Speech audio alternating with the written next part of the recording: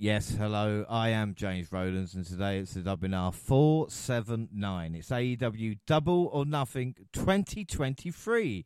But I'm not alone. I have the pleasure to be joined by the entire WNR team. Up first by my side for every WWE and AEW show is, of course, the fantastic Jaxie Scarlett. How's it going? Hello. Welcome back, everyone. Back at it again with another AEW podcast. Yeah. Well, can I say, before we start here, somehow on the last show that we did, because we've been doing predictions, as everybody who's been following this show knows, the NXT Battleground, somehow, and I don't know how, Jaxie, not only did you win, but you got a perfect score for NXT. What? Brilliant. Amazing. Again, not even watching these shows myself. And I've managed to do a second round of, beating your ass at NXT. I think this is going to become a regular thing, James. Well, weirdly enough, you are going for free today. And can I say, on behalf of the team, what a bitch. Yeah? Hey, listen. I mean, no, she's specifically talking to you. I won too, by the way. So, yeah. Hey, listen.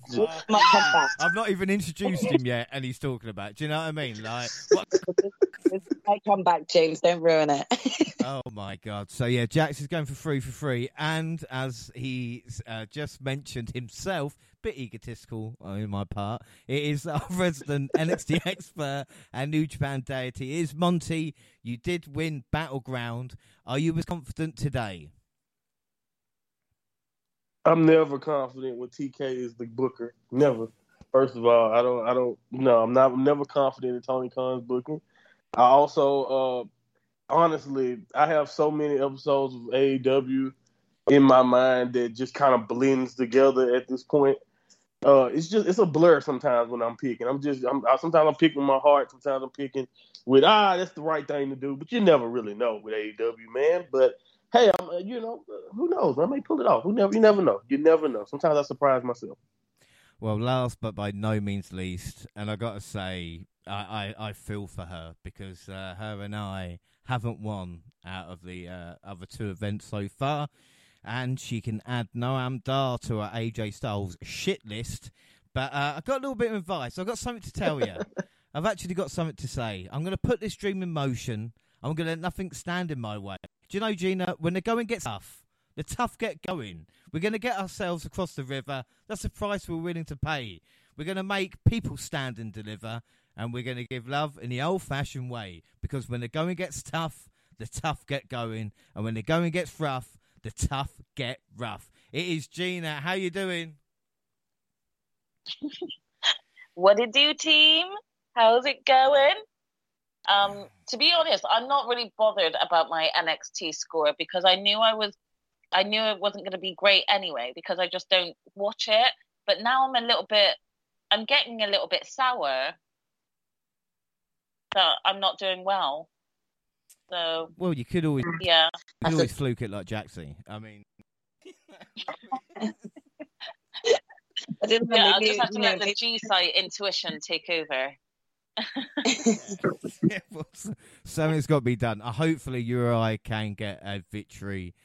So, this is what we're hoping. But before we start Double or Nothing, we have had some sad news, which is, of course, the Iron Sheik has passed away at the age of 81. And anybody, even if it wasn't your generation, should know who the Iron Sheik is. Of course, former WWF champion, as he would call it himself. A huge figure in professional wrestling when it came to being a heel, as it was, or even just the kind of tenure that he had. And I would say one of the best things the Iron Sheik ever did and still kept it going was his hatred for Hulk Hogan. And can I read some tweets from Iron Sheik? Happy Thanksgiving, everyone, except the Hulk Hogan, which was 26th of November 2020. Hulk Hogan may have been a dumb son of a bitch in the ring, but outside the ring, he's also a dumb son of a bitch. Hulk Hogan, you are worse than airport tuna sandwich. And finally, even on the 5th of June 2023, fuck Hogan. Iron Sheik, you will be missed. And Monty, he is a true... The word gets... Legend! The word gets banded around too much, Monty. But he is a true legend. Yeah, man, he transcends pro wrestling, too. You know, there's people who don't know much about wrestling, but he's, like, right up there with those names, like you mentioned, of guys that you can just mention to a regular person sometimes, and they'll be like, oh, yeah, I know the Iron Sheik. I remember the Sheik. You know, my grandfather who mocks wrestling, professional wrestling, every chance he gets, and I love him for it because I love to go back and forth with him. I think his the way he mocked pro wrestling kind of made me love it even more. But besides that, he was even not like taken aback, but he was like affected because he was like, oh man, you know, I remember the Iron Sheik. You know that was back when he enjoyed professional wrestling a little bit more back in the day. Even though he was a grown man by that time, everyone loves the Iron Sheik. Like I just remember the iconic workouts he used to do back in the day. Some of the stories outside of the ring that you know, you can go forever explaining the legend of the Iron Sheik. And just how great he was not only as a heel back in the day, but you know that as a matter of fact that mold of that foreign heel in America that they just repainted and did over and over with everyone, no matter where you're from. If you're not American, everybody pretty much had a gimmick where they was that foreign heel taking on the American babyface, and that's what the Iron Sheik was. He really put that to me, especially for somebody who had to look back to kind of watch a lot of his stuff in his prime. You know, he put that on the map for me, that foreign heel, that, you know, that menace who, you know, like you said, became world champions, a legend, one of the greatest, like you said, you just read off those tweets, one of the greatest Twitter accounts ever. Like I used to enjoy every other day waking up and just seeing you know, it seemed like a daily tweet of F. Hulk Hogan. People in my community, if you are, you know, black, we basically just do like a salute of just keeping that. We want to keep that alive. I know random accounts that I follow just still saying, you know, rest in peace Sheik and fuck Hulk Hogan. So, you know, that's just how it goes now. We're going to keep that alive forever. And no matter if it was him, you know, doing the gimmick or not, we always love the Sheik for keeping, you know, that old school wrestling feeling alive and just being, like you said, an absolute legend. And you know that he meant every single one of those tweets, considering every single one of them were in capital letters and never in lowercase, just to get his point across, you know? This is the thing about the Iron Sheik as well, showing that he's a true company man, because when he had to drop the title to Hulk Hogan back in '84, he was offered $100,000 and even more to break the leg of Hogan and basically walk away from it all. And the company man decided to do the job. Even though he disliked the man, he did what was best. Watch his Hall of Fame speech as well. Like, anytime he had a chance to speak, like Iron Sheik was like an absolute legend. And I think there's and I think no better word to say R.I.P. Iron Sheik and indeed fuck Hulk Hogan. So it's time for AEW Double or Nothing 2023. Then Las Vegas, Nevada, May 28th. We've got the buy-in with Renee Paquette, Paul White, Stokely Hathaway, Kazim, the annoying RJ City. You've got everybody. JR interviewed Don Callis, who called Kenny a cancer. Nice. Arn Anderson confirms he's bringing a gun to ringside. Nice. JR made his entrance. At least he's looking happy. Have you noticed how happy JR is nowadays, guys? You know, like, always that smile on his face coming to work. The conference table is at ringside, and our first match is the Hardys and Hook versus Ethan Page and the Guns. And the stipulation that the Hill lose, the Hardys win Ethan Page contract. Monty, I've spoken to you about this before. What is it with the Americans and ownership on people and contract? Why are we still seeing this in wrestling in 2023? Yeah, like, I don't know. It seems to be a real AEW thing too. Like they've done this, especially with Matt Hardy. It's like they've done this like 3 or 4 different times. Like you said, where they just in different. I don't get it. I don't. Like you said, I would like to say I could do an easy joke of with our country's history is just an American thing at this point. But hey, honestly, it's outdated, and I don't understand. I don't understand why we have so much servitude going on. And like I said, it's the fact that I can think of 2 or 3 different storylines from the same promotion and they've only been around since 2019. Yeah, it's like I don't understand why we keep going to this, but hey, when you don't have anything to do, just make someone own another wrestler. It's compelling to someone, I guess. I don't know. Yeah, I mean, Hardys are kinky, but even with the Hardys here, you couldn't make up for the whole story and a match that didn't have much way of interest. But Jeff did draw a big pop, though. They did draw. The Hardys always get a pop. Yeah, they're always going to say, with Jeff's return as well, everyone was anticipating this match just because they wanted to see his first full match, fully back. Yeah. So I think there was a lot of interest. I think there's just that certain nostalgia as well that hits whenever you hear the Hardys music. That music. It really just takes you back to Attitude Era days, and those were some of the highlights, especially for me and myself and Gina, who really kind of got into wrestling thanks to the Hardys. So there was a feel-good moment watching them come out to the ring and everything, Yeah, without that. Storyline be damned. They're going to get a reaction. Yeah, it's just a shame they are the way they are now as well, And again, it was a struggle to get the fans to invest in the action. I mean, Hook did look good, but again, you're going, oh yeah, Hook. I remember him. Like he was being used at some time. Good to see you. Yeah, he put Page out with a red rum to score the win. Jeff Hardy did crash and burn, attempting the Whisper in the Ring. You're never sure if it's like a spot they planned or it's just Jeff being Jeff. Jaxie, what did you think of that matchup? Starts off. I think it did what it needed to do. I think in terms of the storyline, I can understand why they would put something like this on the buy-in. It's easily a match that could have been put together on like a Dynamite or Rampage as well, though. So I didn't think too much of it, but it was a crowd warmer, especially kind of getting the crowd started with the whole entire show.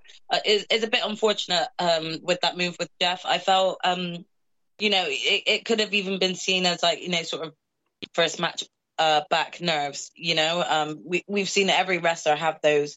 I didn't really like how the reaction that this got or this stemmed on Twitter. This encounter. None of us were there. None of us are Jeff, so none of us can actually really determine whether or not it was first match back nerves.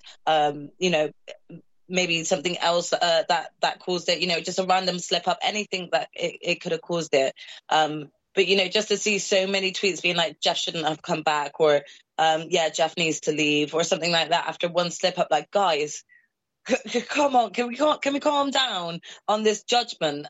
We are not wrestlers ourselves. We do not go through this every day, but just remember that this is live. This happens live. It's not like, they've got more than one shot at doing those chances. So I think sometimes social media can just be so harsh on someone just returning. It's like, kind of calm down. It didn't take away fully from the match because there wasn't that much importance behind it, apart from obviously Ethan Page and his contract. So yeah, I just thought it was just unnecessary to be bashing on Jeff on this minor mistake. Yeah, especially when he should have retired after his match with Randy Orton at Hell in a Cell. But anyway. I mean, personally, I would have said, it's been a thing, but, that's just me. Oh, yeah, I hear you. All right, so Jaxie, start us off and what's your score out of 5?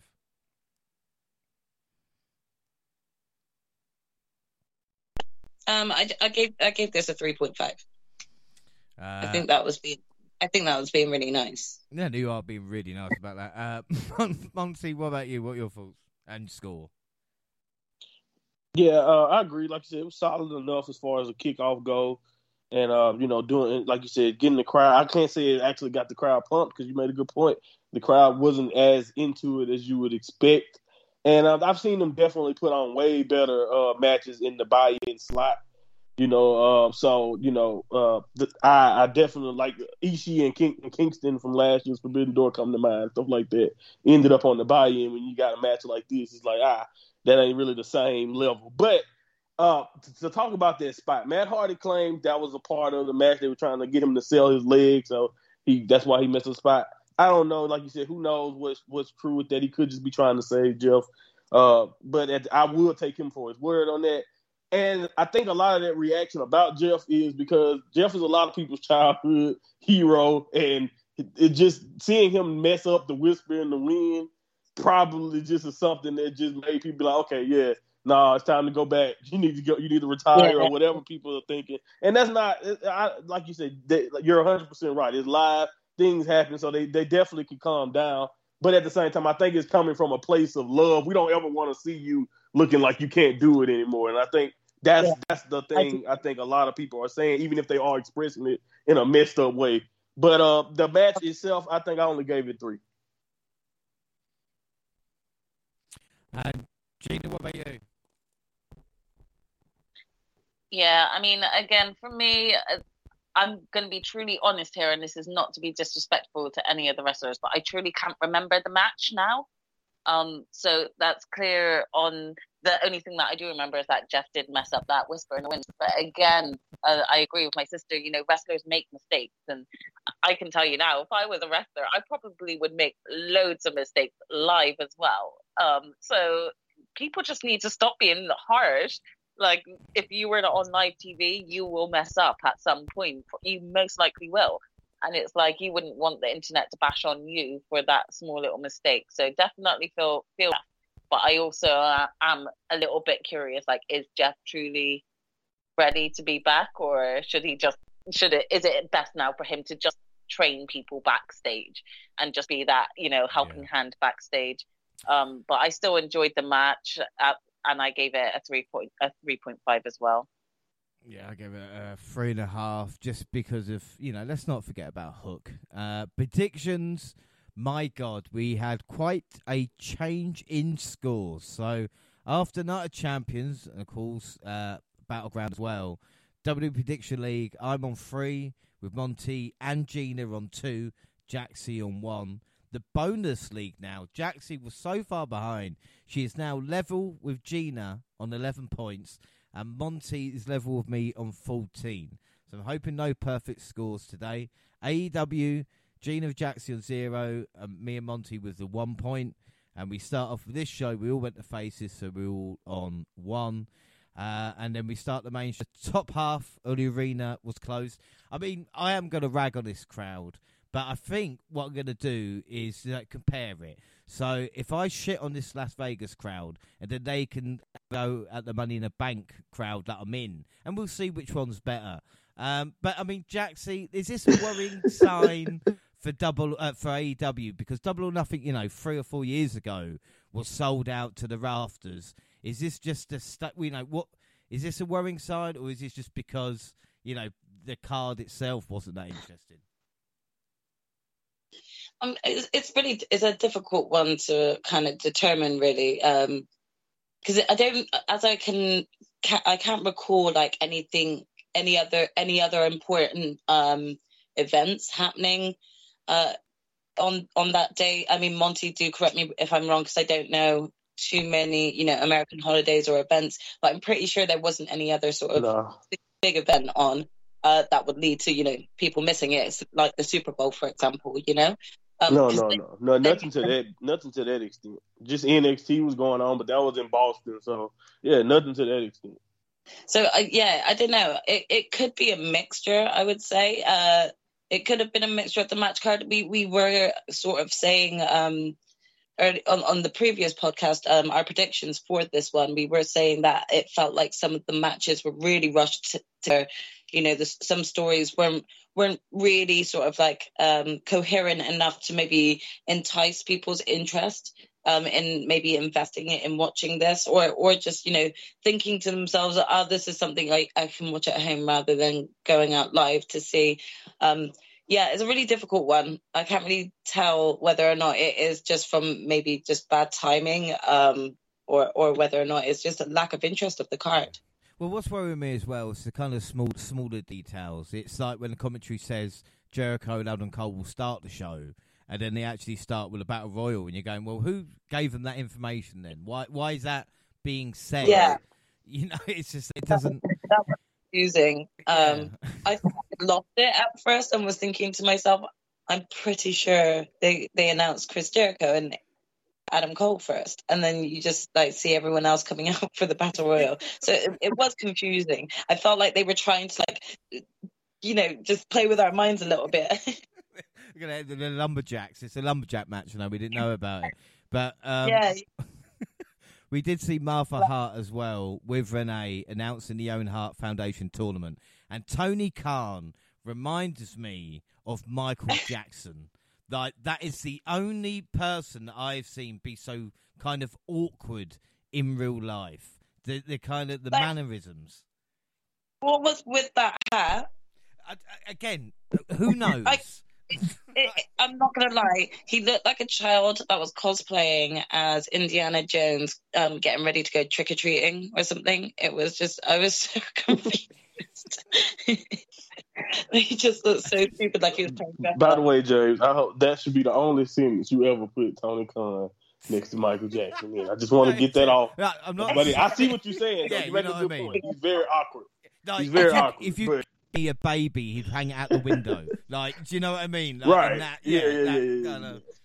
Yeah. Every time he's on camera, I wonder how the hell he hasn't gotten any better with being on camera. It's like he's getting worse. I feel like he's getting worse. Right. He's getting more awkward to look at. It feels like when he's looking at the camera, it feels like he's staring into your soul or something. Yes. Yeah. Every time he makes an announcement, I'm creeped out. Does he not watch himself back? Does he not watch himself back, though? And, see himself and be like, whoa, okay, maybe I'm a bit too much there. Okay, next time. He's been replaced by a replicant. We're going to find out AI has taken over already in Tony Khan. We all should have known, really. And then, like I said, we get the entrance for the Battle Royal, and I'm thinking, well, 15 minutes to go, and the entrances. And, yeah, there was a lot of entrances. So if you sat through all them, fair play. But the main show, actual opening promo for the pay-per-view, and fireworks were, I can't remember the last time, an actual opening promo for the show. And then the 20-man Blackjack Battle Royal for the AEW International Championship. Right, deep breath here, because we've got Chuck Taylor, Trent Barretta, Ari Daivari, Tony Nese, Lee Moriarty, Big Bill, Commander, Kip Sabian, Butcher, Blade, Switchblade Jay White, Rock Hard Juice Robinson, Dustin Rhodes, Keith Lee, Absolute Ricky Starks, Penta, Ray Phoenix, Bandido, Swerve Strickland, Machine Brian Cage, and Orange Cassidy, or as I like to call them, the cast of Rampage. But anyway, we do get several competitors opted to fight on the floor. Apparently unfamiliar with the rules of a battle royal. You don't think AEW have it often enough to realise what they're going to do. Strickland in the cage, watch intently from the ramp. Swerve will enter the match much later and target Keith Lee. Remember that feud, everybody? Hey, that happened, a year ago now, was it? Anyway, we have recent feud, Absolute. Ricky Starks eliminated Jay White, gaining a measure of revenge. And interesting enough, Gina's pick taking out Jaxie's. I'm not going to cause any shit, but I'm just, stating fact as it was. The Bullet Club Gold did get revenge on Absolute. The Hills answered by putting them to the floor and sent them to the guardrail. We had Cassidy and Strickland, which they brought the action and drama in the closing minutes with exchanges that culminated with Orange Cassidy outlasting Swerve to retain the title. You have to think, why not just have a Swerve versus Orange Cassidy match instead? But hey, Gina, what do you think of this Battle Royal? It was a Battle Royal. I'm not positive about this. And it's not because Ricky didn't win. I'm not going to lie, guys. I'm really just not feeling OC anymore. I'm getting over him a little bit. And I don't understand how he still managed to retain. Out of all the people that was in this match, I can't believe he still managed to retain it. Honestly, it should, like you said, I feel like it should have more just been a singles match for OC against Swerve. You touched on the different feuds that we had within this Battle Royale. Again, they're kind of touching back on the Keith Lee and Swerve. Why? Like, I thought we had ended that. Like, again, it just feels like all these wrestlers are in repeated cycles right now. That's what it sounds like to me. And I don't know if I'm feeling it, and I don't think it worked for me for this Battle Royale. The only thing that did work and that was interesting is the current feud between Jay White and Ricky Starks. And that's not because I have a biased opinion for Ricky. It's just because there's a lot of eyes on Jay White right now. So there's a lot of heat around him and whoever he's going to be in feuds with. So to be honest, I was more interested in that feud than I was who was going to win this bloody belt. So I'm sorry to sound so negative about it. And I'm not condoning OC's wrestling talent or anything like that. I'm just over him. I really am. So, yeah, that's how I felt. What would you score the match? God, I'll give it 3 3/4. I just wasn't keen. Yeah, I could tell. Jaxie, what were your thoughts on that? I mean, because like with Orange Cassidy, maybe the way to freshen up Orange Cassidy is to bring his cousin into it. All right. I was thinking Big Bill in jeans looks like he could be the cousin of Orange Cassidy, right? And then you call Big Bill, maybe call him Big Cass. I've got a feeling that could work. I think that name could. I mean, Jaxie, what are your thoughts on Orange Cassidy? I mean, that's quite a clever way of marketing it. I think that could work in that sense. The issue is that Orange Cassidy and Big Cass don't have any mic skills, or if they do, they hardly use them. So you still ultimately need a mouthpiece for them. I think this is ultimately where things are a little bit slacking. And I know what my sister means. I think she's more bored in terms of, for me, as much as we've seen Orange Cassidy defend this international championship belt, it's also like the matches have not really felt like, you know, it's a hard way to describe it because I'm not trying to actually disrespect any of the wrestlers that have been involved or have had, title defense. Orange Cassidy's had title defenses against.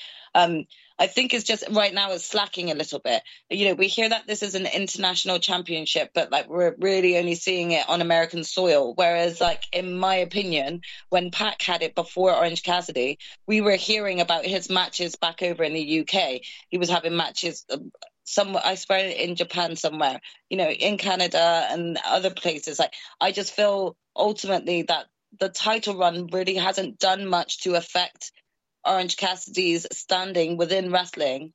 I mean, I don't think the title is complimenting him well. I think it's kind of just like I'm a little bit bored of him as a champion now. Like, I think he can still do other stuff and they'll be just as entertaining. But I don't know. For some reason, I don't feel like him as the champion is ultimately working as well as I felt like it had worked when Pac just had it. I feel like I remember a lot more of Pac's title defenses than I do Orange Cassidy's, and Orange Cassidy's had more. Yeah, you know, yeah. Yeah, I would agree there. What would you score? I gave this a 3.5. 3.5. 3.5. I mean, I don't mind Orange Cassidy. He's been booked a bit like John Cena, I suppose. I mean, Monty, do you think that's the issue? It's the booking around him as well?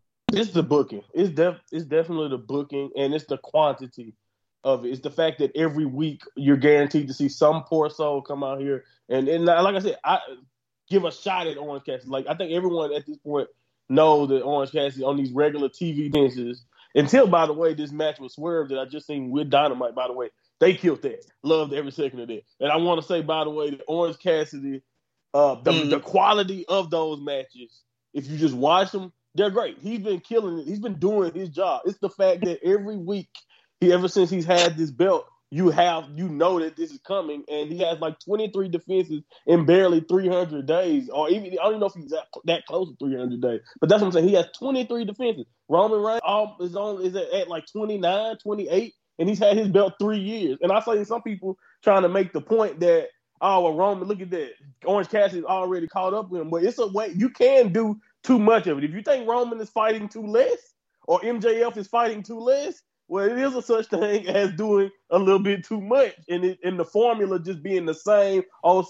Yes, I love that Orange Cassidy will take on any challenge that comes, but there's no story attached to most of these challenges, so the investment level is down. He's a great wrestler. You guys know Orange Cassidy is a great wrestler, so you put him in there with another good wrestler, yes, the matches are going to be fine. But when you have nothing else to latch on to, then you guys are going to get bored. It's just simple as that. So I think that makes a lot of sense when you think about that.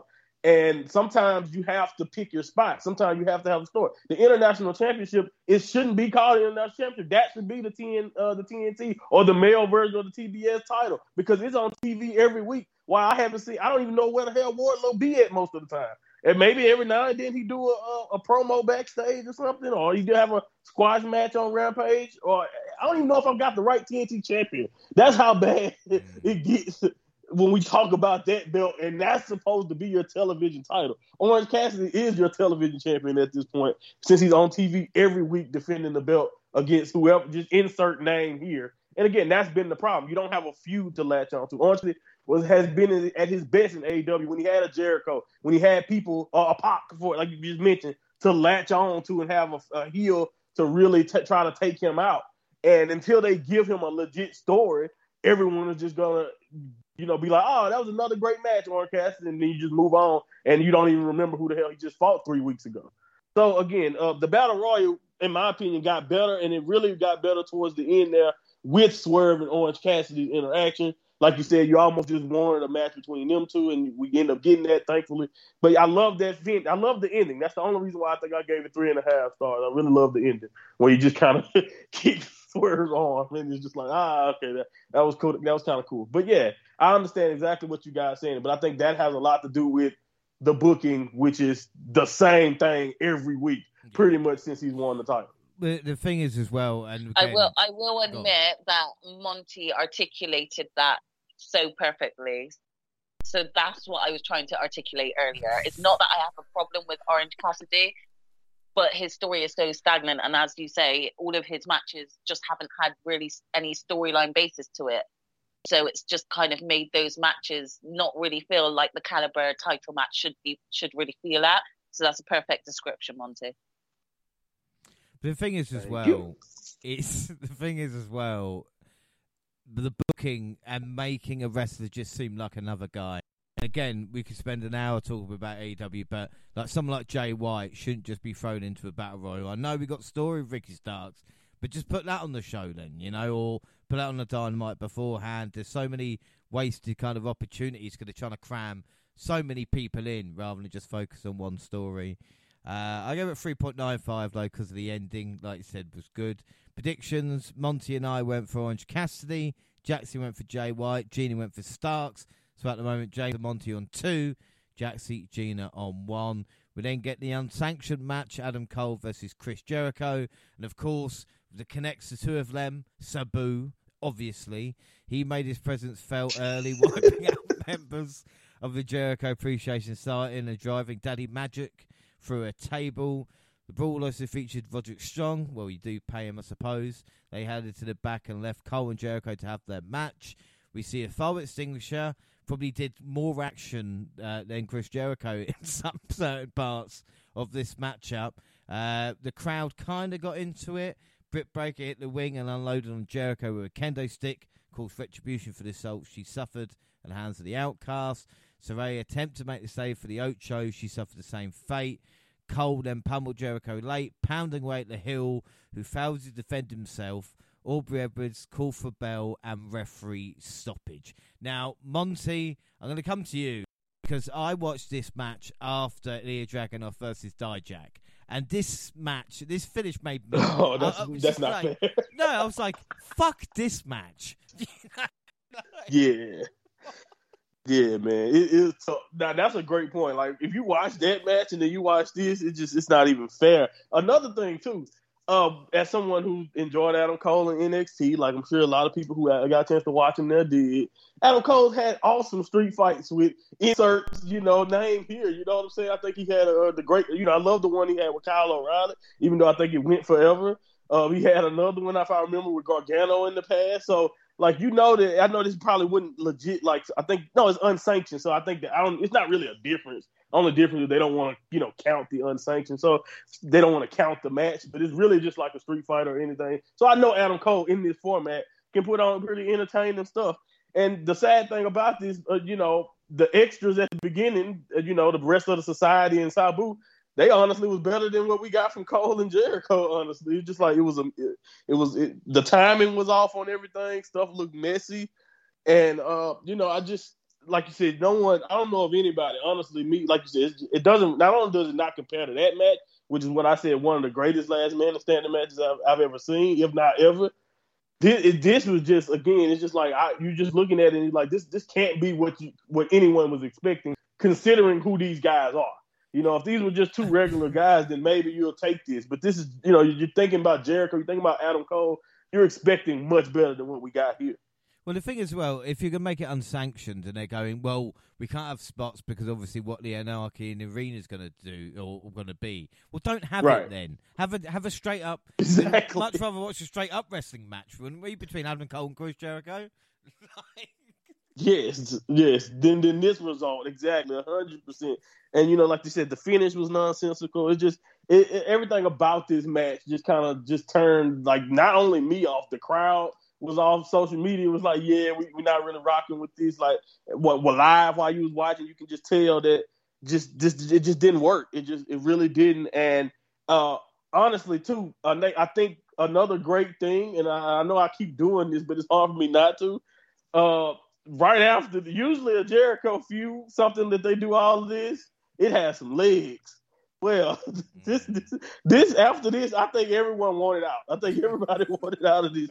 They wanted Adam Cole wanted to get done with this. Jericho, all of that, just wanted to move on because, again, this was not what anyone, in my opinion, probably was looking for in this match. And you're 100% right, James. When you have Anarchy and they have all the big spots saved up for that show and you don't want to, blow that so early in the show, then, like you said, switch it up, do something, be a little bit more creative.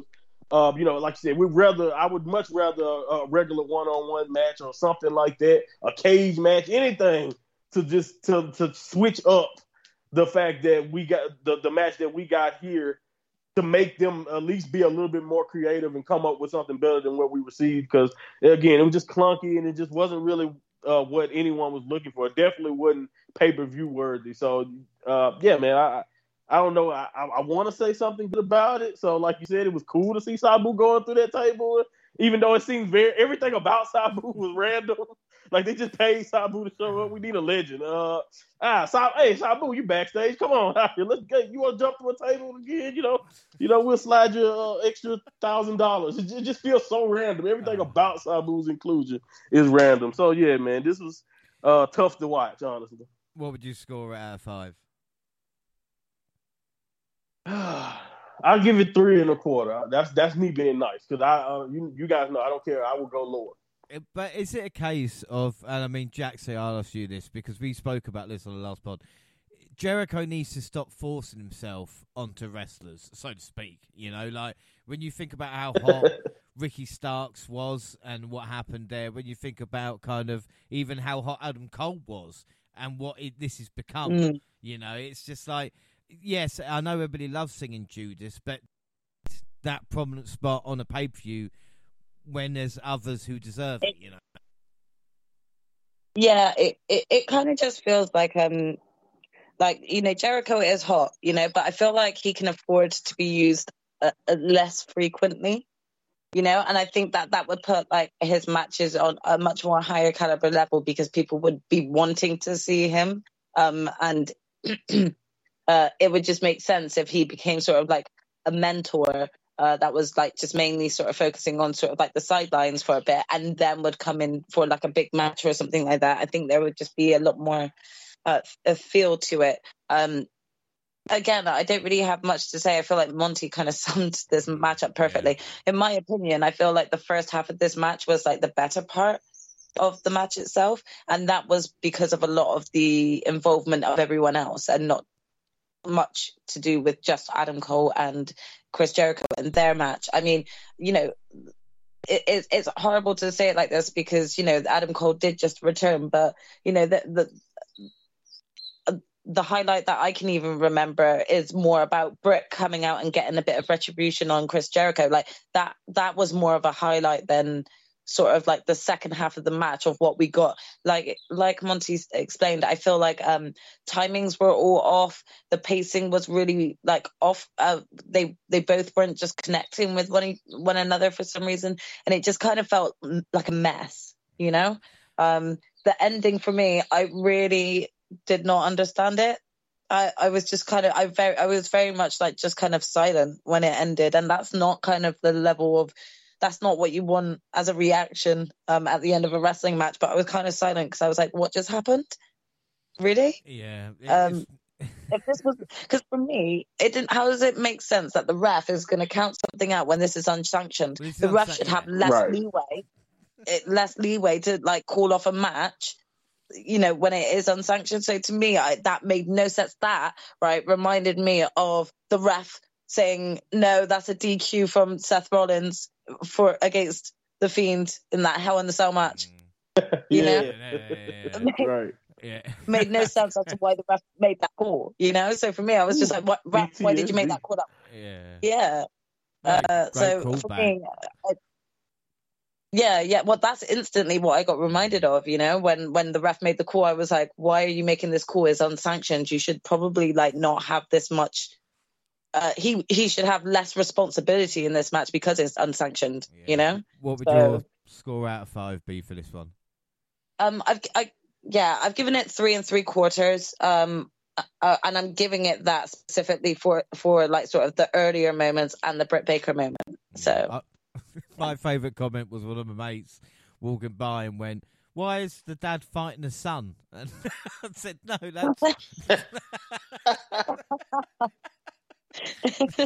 that's Jericho." You know, like, Gina, what were your thoughts? What's your score out of 5?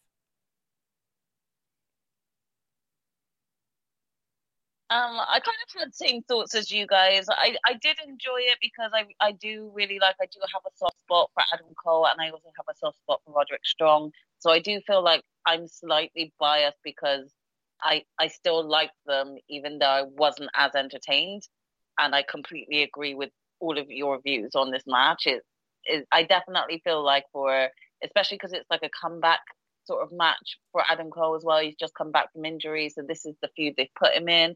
And I totally get it, but I don't know, something also wasn't working. And again, I think it might be a bit overexposure of Jericho. And don't get me wrong, I absolutely love Jericho. I think petty Jericho, the Wizard Jericho, I love silly wrestling. I love it when it makes me giggle. And Jericho is the epitome of that. And I absolutely love it. But I think there's a bit too much. I think, as my sister said, we need to kind of restrict maybe some of his time, not just necessarily on the show, but we get him, you know, on Rampage doing commentary as well.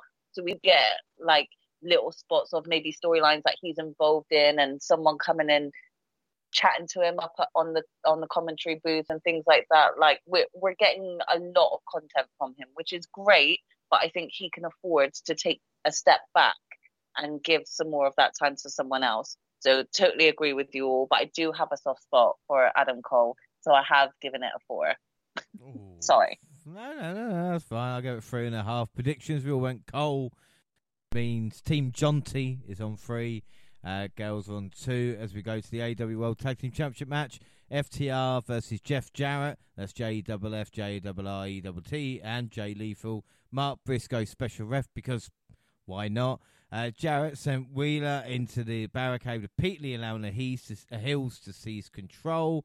Harwood broke out a diving headbutt, consecutive German suplexes, and a brainbuster to Lethal as part of a hot babyface comeback, but could not secure the win. Jarrett accidentally delivered a guitar shot to Briscoe, and Karen Jarrett not at all accidentally levelled Aubrey Edwards, which is probably the most over thing in the entire match. Double J disrespectfully berated Briscoe, who was then shoved into the Shat Machine for the FTR to retain their titles. Gina, we know how much we love FTR. This is just a waste now. You have to wonder what Double J and Lethal have over Tony Khan. I mean, do you know what? I don't want to say this in a negative way, okay? I have recently lost a family member myself, so I can completely sympathize with you know, the loss of a family member. But part of me is like, is Jeff Jarrett losing his dad? Are they like, let's just give him all the time in the world on TV right now? Because for me, this was just like, why are we having this match? Like, why? Like, has Jeff Jarrett paid Tony Khan, or is Tony Khan feeling a bit of sympathy and is like, let's just get him in storylines and be on TV as much as we can. I don't know, but honestly, I love FTR. They're one of my favorite tag teams, but this wasn't for me. 20 fucking minutes of our lives we are never that's getting the back. Crime. That's the crime, man. 20 minutes? Like, can you believe that? They still got Jeff Jarrett wrestling 20 minutes in 2023.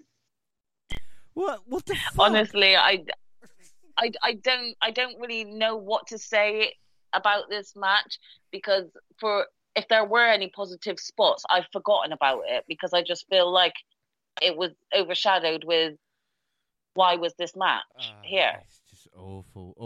So I don't really have much positive things to say. What is your score out of 5? Oh, I really like UFTR, and I really want to do the same as what I did with Adam Cole, because I'm biased to you guys, but I can't. I gave you a 3.5, and I think that is even nice. Yeah, do you know what? I have never rated an FTR match so low as this one. Right?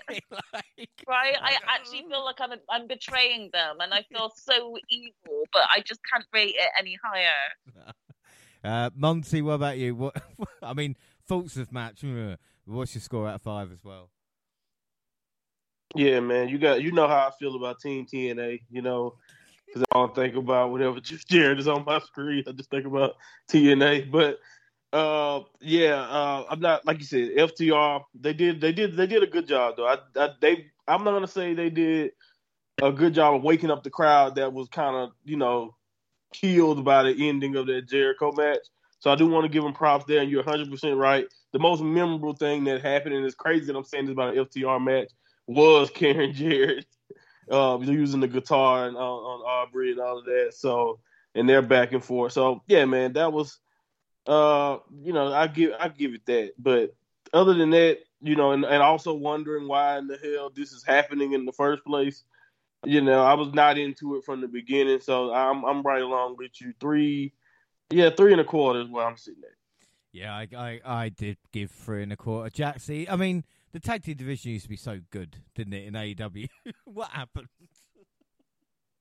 Do you know what? It's really hard because you've got such great tag teams, so it's not like the competition isn't there. But do you know what? The storylines have been stagnant, and a lot of it has been because Tony has had the wrong people in the title picture, the wrong people to generate the wrong type of hype, but they're not getting any hype.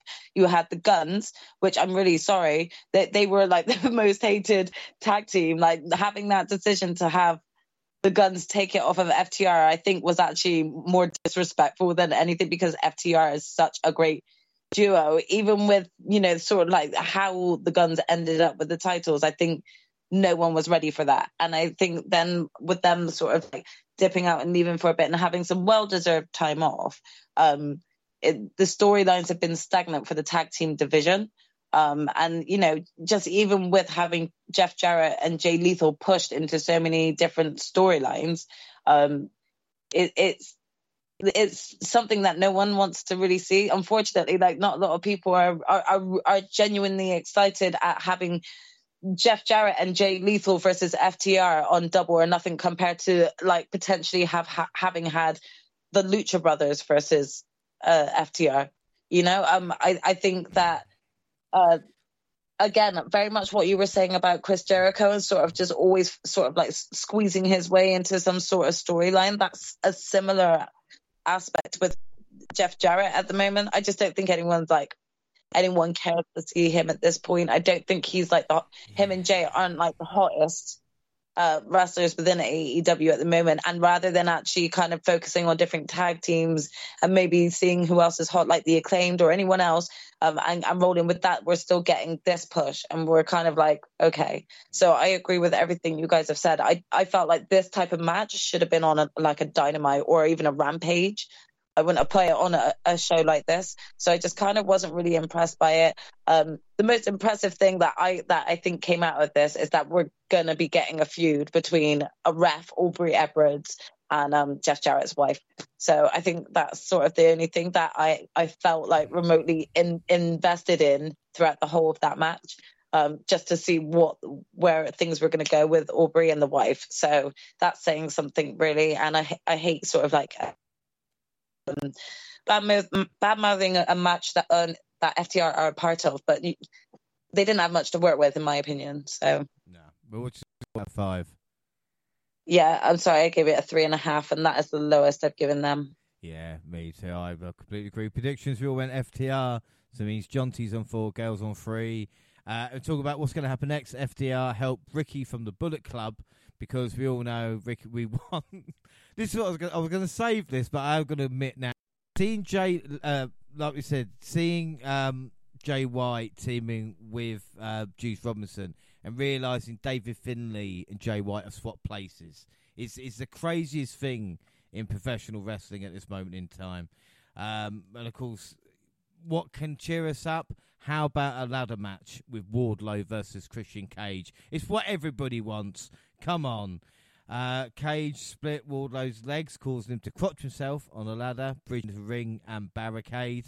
Arn Anderson, Luchasaurus got involved with Arn Anderson starving off a chokeslam by biting off the thumb of Luchasaurus. Now, I didn't know dinosaurs had thumbs, but, you know, that said so pro wrestling.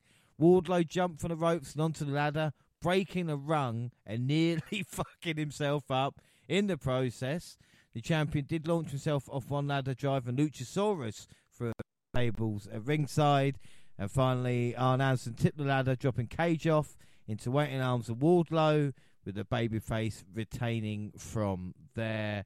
I mean, Monty, there are a few instances of Christian Cage being in a ladder match that I have seen, and very few can be described as probably just bad.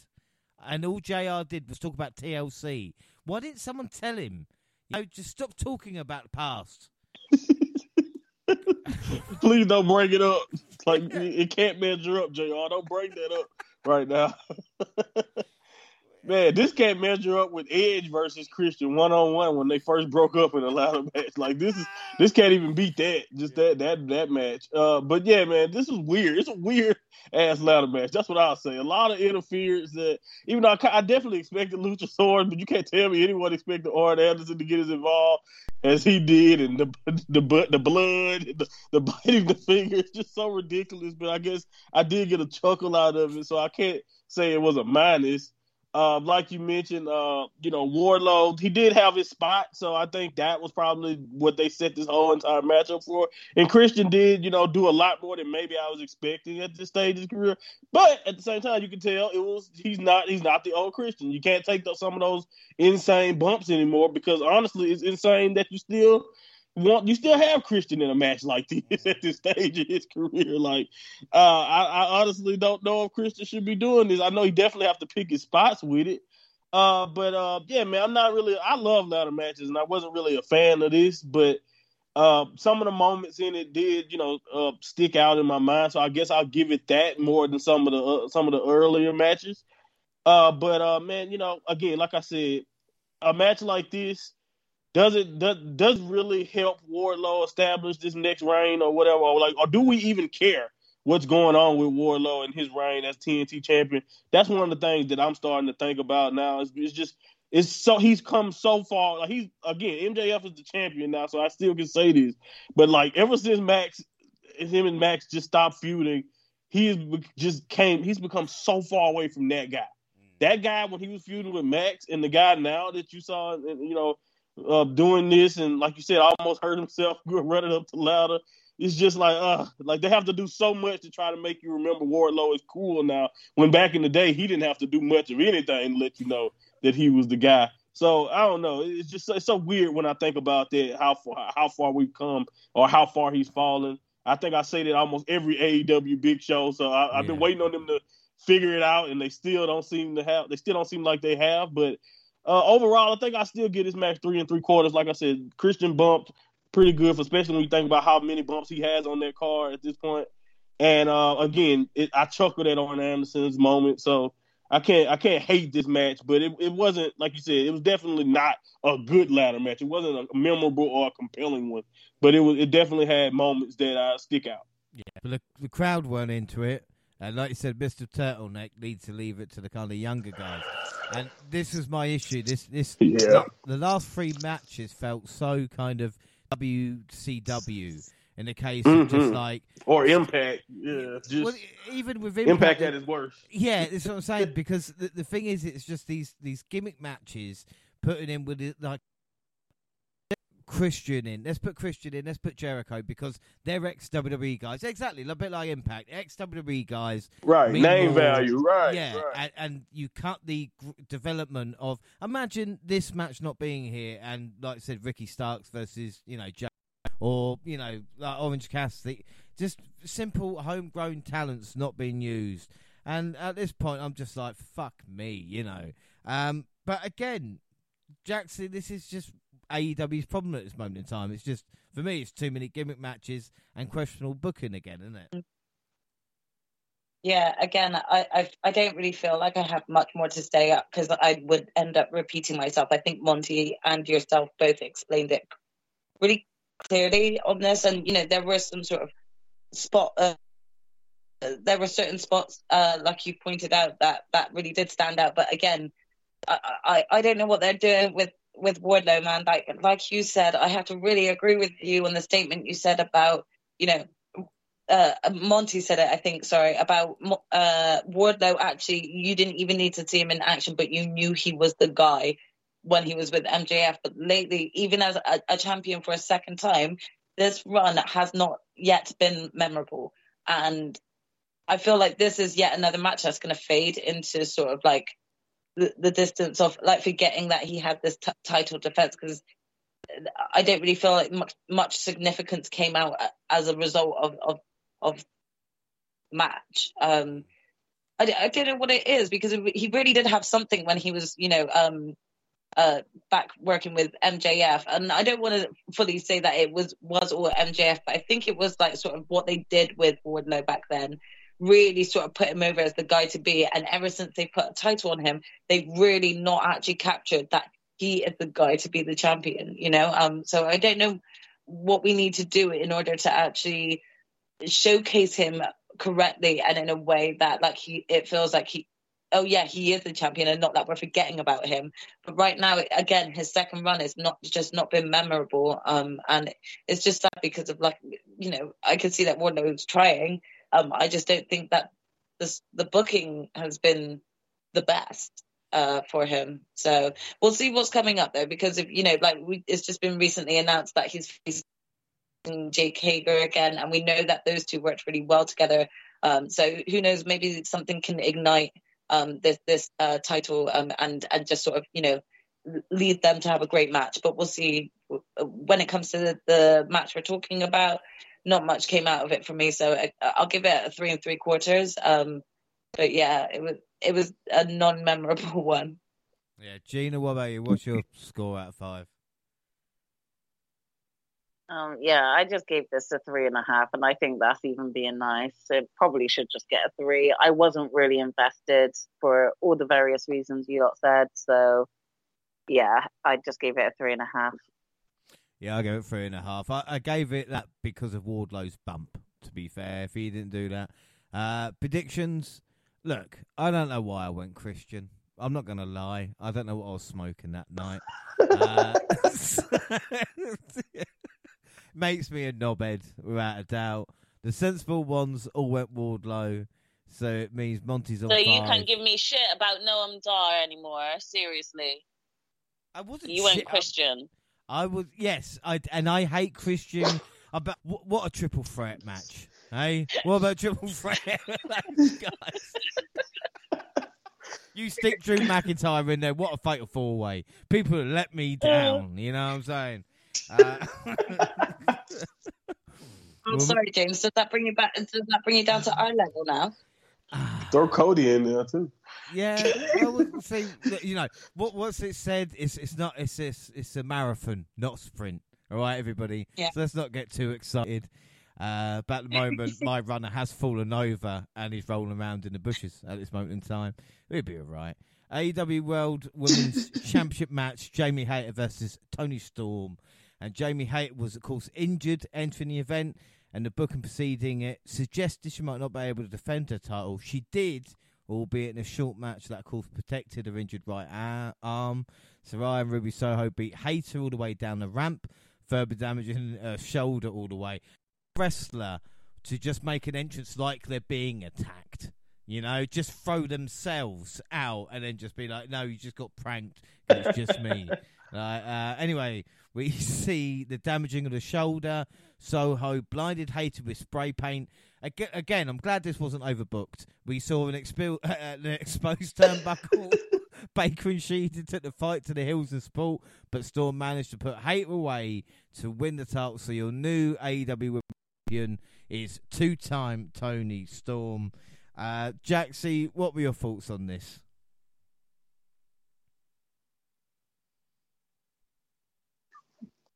Listen, I'm not trying to stir shit yet, but all I'm saying is Britt came out quicker to save her man than she did to come out and actually save her best friend, yeah? Ooh. I was waiting there for ages. Like, you know, Jamie Hayter came out getting attacked. And yet, girl, where are you?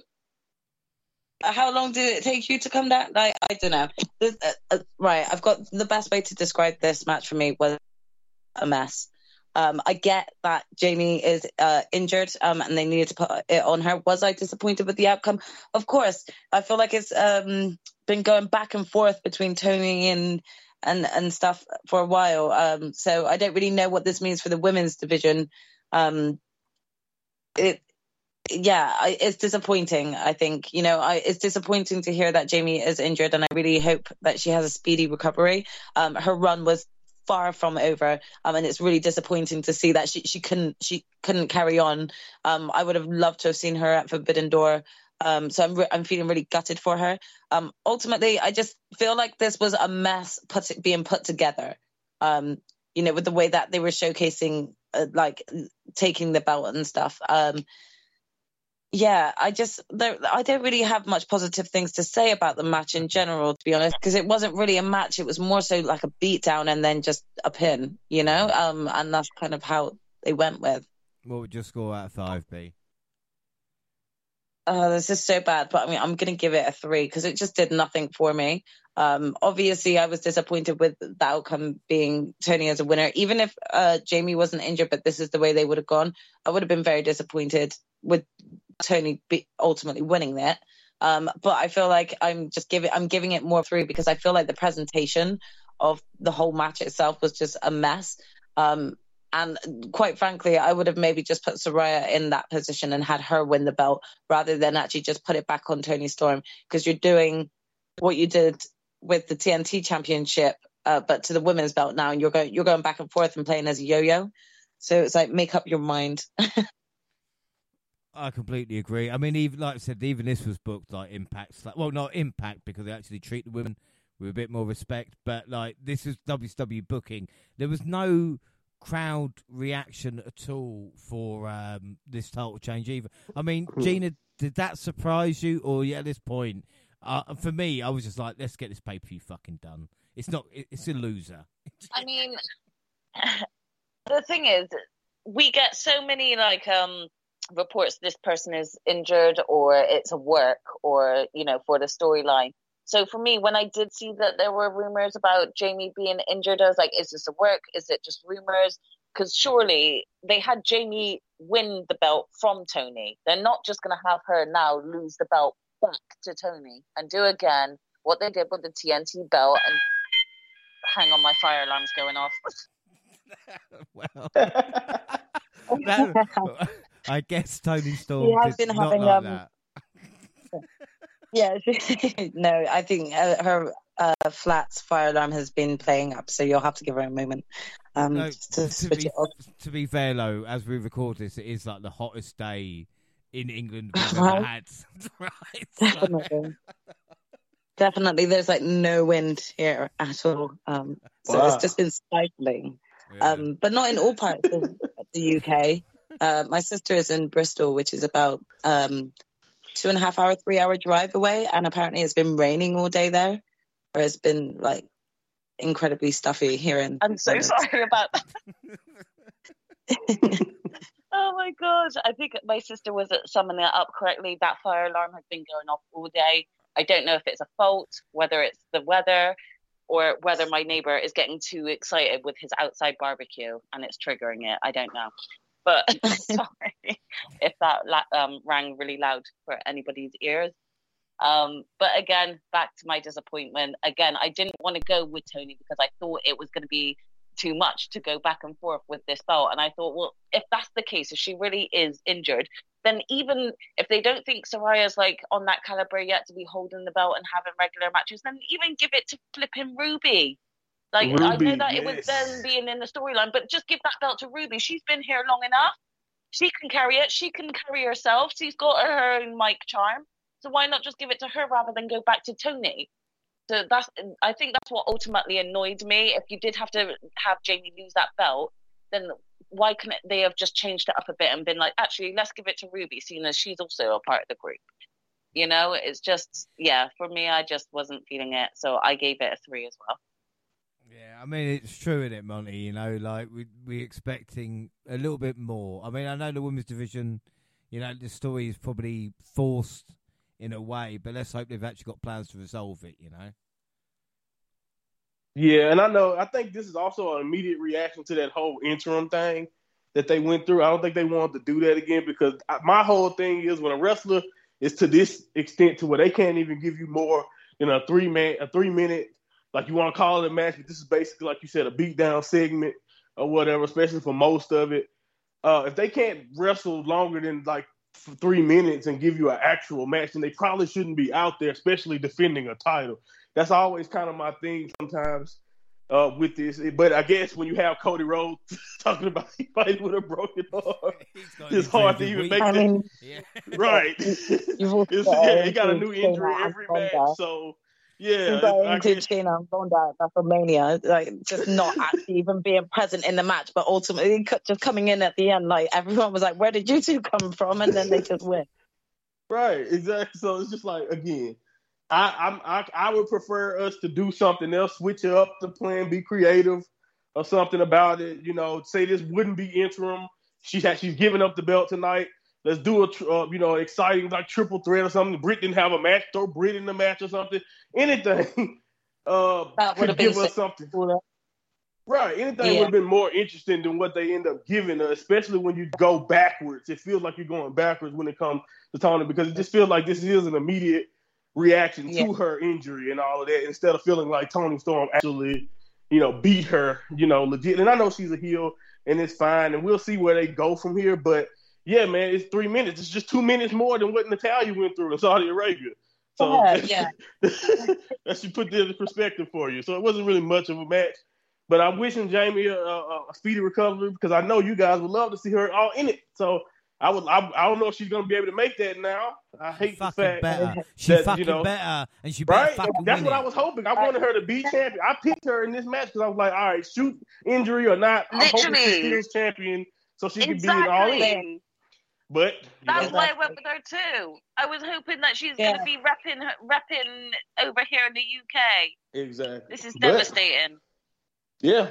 Well, hopefully just be able to make it back in time to come get her title back at All In. Right. Like if she can actually come back and be fit and ready and actually pick up the belt in the UK, that will be such an iconic moment. So this is why I'm holding hopes that she'll have a speedy recovery and we can all live enjoy watching Jamie Hayter come and get what's hers. Yeah, without doubt. Monty, what was your score out of 5 for that one?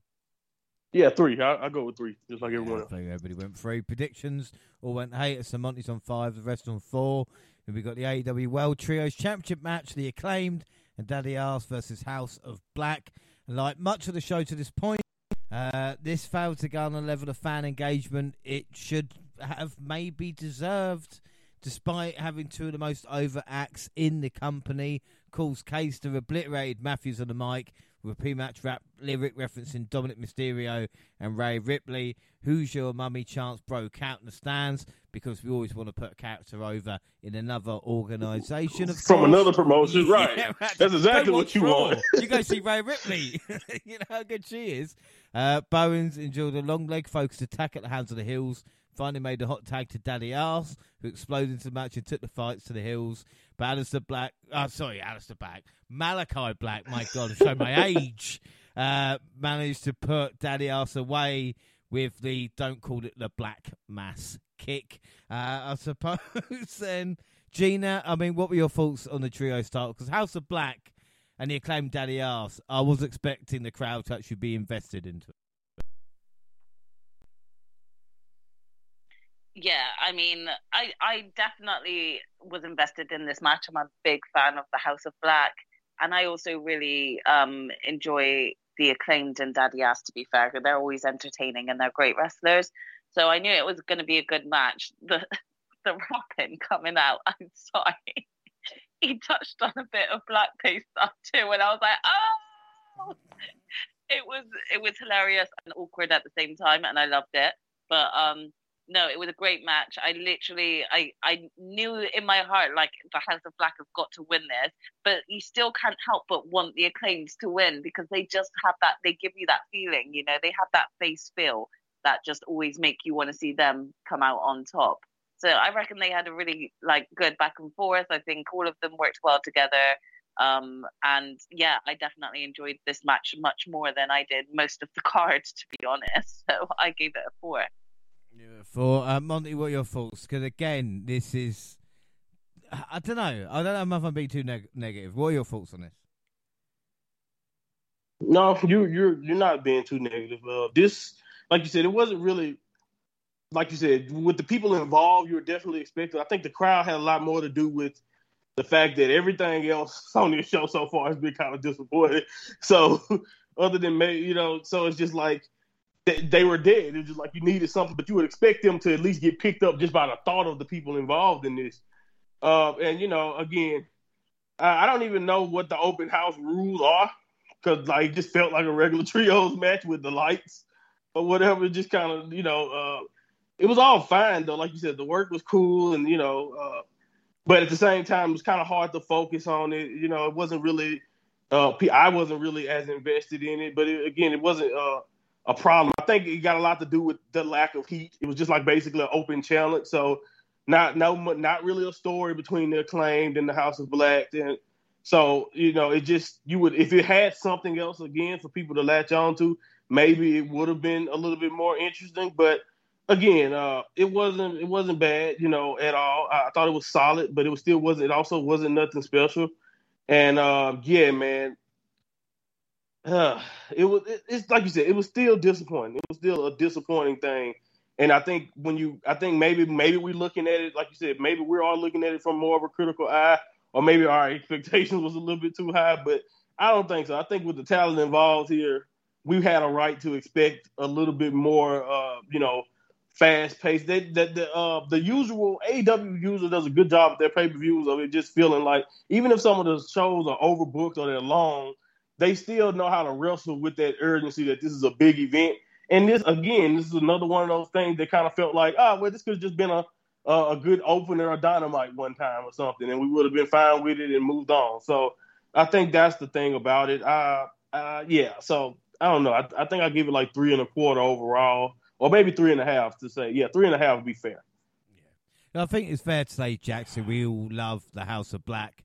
We expect them to be dominant, but with no story. I mean, if you give them a little bit more attention, like kind of the Elite and the Blackpool Combat Club line, it would have worked, wouldn't it? But again, he's just kind of thrown together last minute. I think it also has to do with like the placement on the card. I think people were getting burned out already, and like, you know, just previously before this, we just had like sort of the atrocity, which was the women's title match. Like, it just felt like the crowd had dipped at this point, because even I was disappointed and noticed that like how like they weren't really as jumpy or excited to see two great trios wrestlers, you know, about to go at it. But again, that I think it also plays into sort of it being an open house call. There was no story behind this match apart from anyone could have come out. you know? So I don't think that there was a certain level of investment that usually goes into a match because there's been build up for it. I think this match actually would have worked so much better if it was like the opening match or even on the buy-in, in terms of, you know, just actually leveling. I think it would have woken the crowd up, and I think it would have got them a bit more, you know, excited. So I think I do think it has like, I don't think they were placed well on the match card ultimately. So I don't think it did anything to actually help heighten the crowd at this point, because if the crowd were already feeling deflated, and with no investment going into the next match, it was just probably hard for them to really get into it, you know? So yeah, like ultimately, I do think it was like a good match between both of them. But I think with the lack of storyline behind it or any build up, it just was wrongly placed in the match card. And I think that let it down more so than anything else. So for me, I'm going to give it 3 3/4. I still enjoyed the match itself. I actually enjoyed it a lot more than a few of the other matches that have been on this card. But yeah, it did nothing to sort of progress with either Acclaimed or House of Black. Like you said, that could have gone on a Dynamite as well. Yeah, completely agree. 3 3/4 there. Predictions, we all went for House of Black. So it means Monty's on 6, the rest is on 5. And we got the TBS Championship, Taya Valkyrie versus Jade Cargill. And we see Big Boss Fett playing Cargill to the ring in an entrance befitting the start the champ is. Now, I tell you what, credit where it's Let's due. go. You know, Cargill does a lot right, maybe some wrong in the ring, but you can't fault the entrance. And I'll take a wrestler dancing all day long. You know, breaking to song, you get bonus points then. Yeah. Really, really good stuff. Valkyrie overcame a match-long attack to trap Cargill in a submission, delivering a big stomp that bounced the champ's head off the mat. The challenger delivered Road to Valhalla for the closest near fall of the match, and a near fall that actually woke the crowd up a little bit and realised what they were watching. But Cargill responded with Jaded for the successful title defence. Credit to Taya, I think, in this one. Monty, what do you think about this match, just straight up, between Jade and Taya before we get to the goodness that happened afterwards? Because I think Taya did a great job here. Yeah. I think she did really good. I also think this is way better than that whatever encounter they had a few weeks before this or whatever. That wasn't really the best, but this one definitely improved on that formula. I liked it. Another thing I liked about this, and I think you might get it. You might understand where I'm coming from. There, this was a breath of fresh air. This and matter of fact, even the House of Black match was a breath of fresh air in this sense, to where it just felt like one of the first matches when we didn't have overbooked shenanigans going on. You know, like it was a straight up one-on-one title match. And it was like, okay, now I can get behind this. It's pretty simple, you know. One person's undefeated, the other person trying to win the title. You know, it's a simple thing to get behind. They didn't take too long. I don't even know if it didn't even go 9 minutes, I don't think, much less 10 minutes. So it was a really, really good match. And at least from the standpoint of what, like, kind of like my expectation. Let me say it like that. And I believe, like you said, Jade ended up looking pretty good in some spots, and Taya definitely carried the load of the work, and she carried it well to make Jade look pretty good here. So I didn't have a problem with it. The match was pretty cool, and it was a straight up good defense for Jade. Yeah. Well, what would you score out of 5?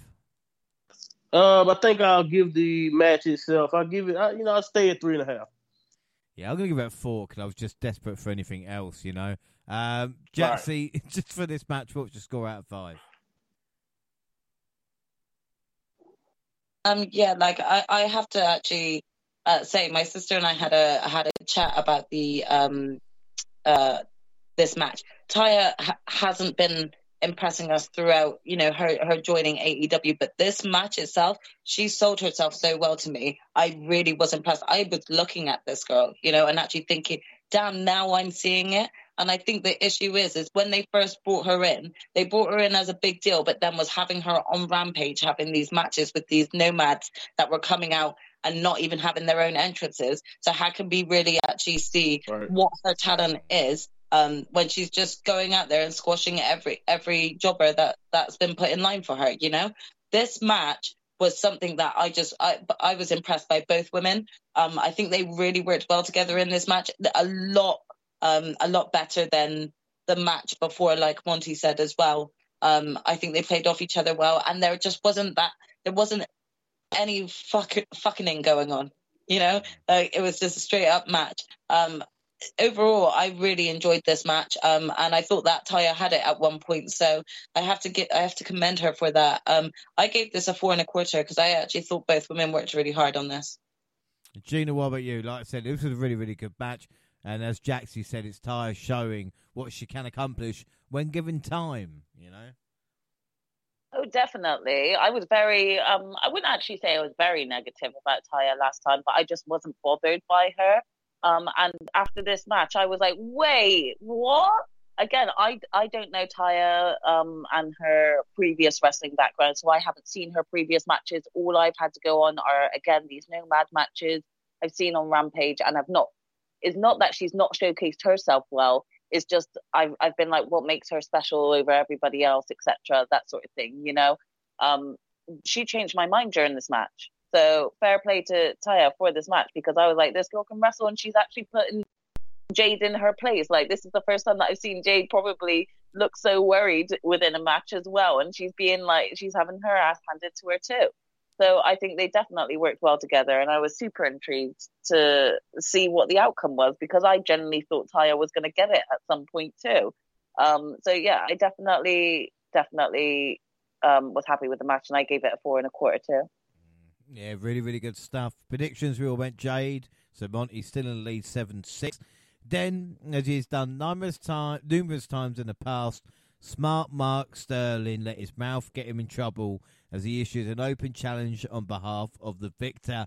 None other than Chris Statlander returned to the square circle after a year away and proceeds to do what no one else has been able to do: defeat Jade Cargill for the TBS title. The moment, a great one for the former herself, and the fans have waited patiently to see her back in the ring, brought an end to title reign with an exclamation point. And I tell you what, Jaxie, that's how you lose the title after an historic reign. But I know you always wanted Chris Statlander back. What a moment this was. It was like, do you know what? I had a bit of like that. I was a bit 50-50 with this, right? First of all, I couldn't help but be reminded of like how Charlotte Flair had done the same thing like not too long ago, of returning shortly after a great match that Ronda had with Raquel, and then just coming in and straight away taking the title. And just like I felt with that match then, there was a slight disappointment because I felt like having it done like this took away from the caliber of match that Taya Valkyrie had just had with Jade. And I also, again, it is irrespective of the person, as you just said, I was excited for Chris to return. I think there's something a little bit shady about, like, coming out for and making the champion do a second title defense. Yeah, of course, you're going to have a greater advantage in that point.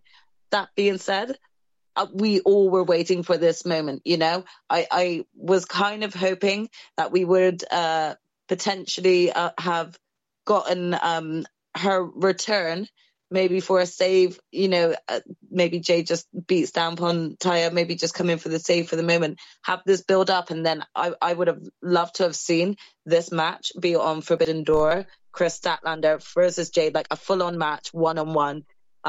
I would have been really hyped for that, and I probably would have gone with Chris to win, I'm not saying that this wasn't the right way to go, but I don't think it was my favorite way to have done this.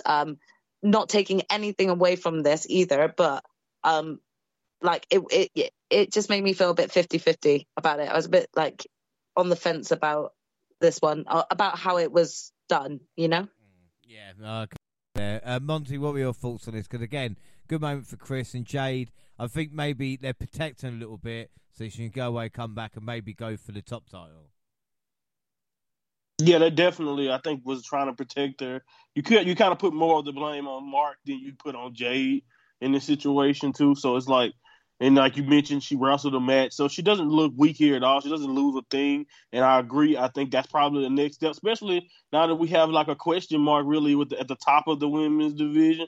It'll, depending on when they want to bring Jade back and how they want to do it, she can definitely go after the women's the world title over the for the AEW women's title against Tony or whoever is the champion at the time.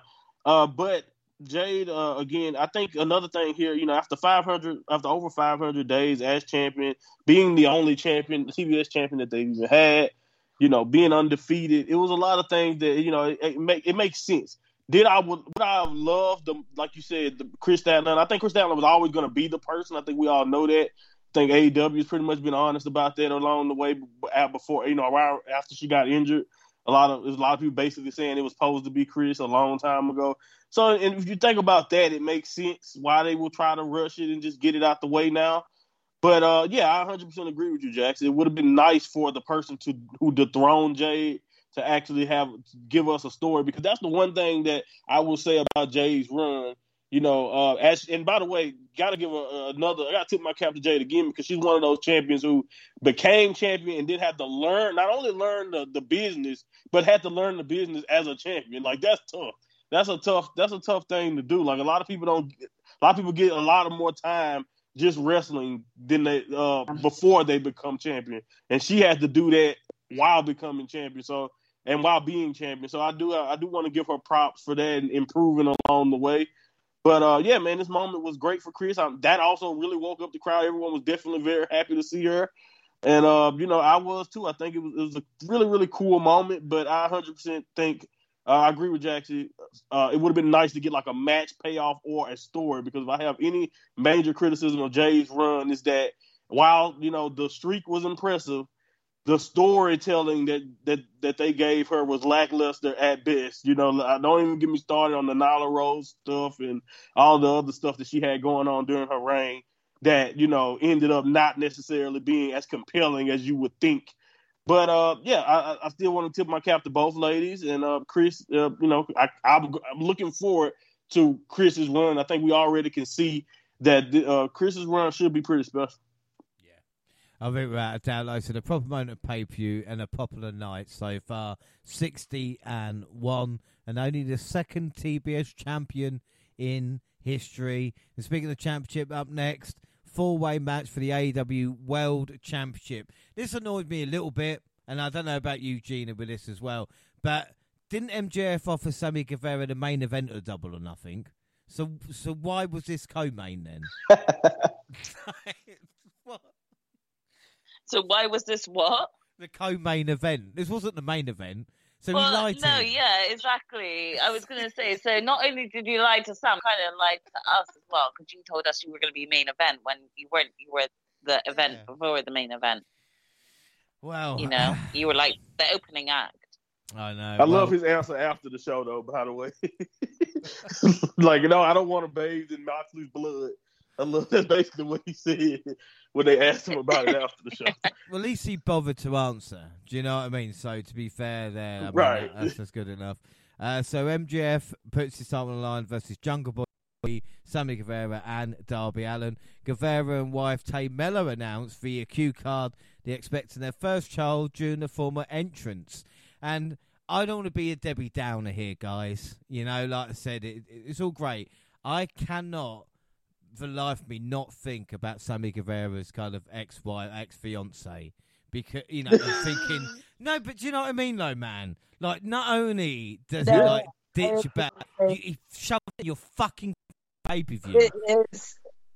So she never should watch AEW again, by the way, probably. Nah, he's ruined that whole experience for her, And again, I have to agree with James. Every time they come out with some big announcement, we're engaged, we went to Paris, we got married, now we're having a baby. Every time I've actually thought, oh God, to out it on AEW, instead of just doing it on your social media pages, it's just one more big fuck you to her. There's a part of me, even though I don't want to rain on their parade, they deserve to be happy. So this isn't me coming down on them for it. I think it's just poor taste. I don't think it necessarily needs to be announced. I do think that, that we've seen this before, baby announcements before.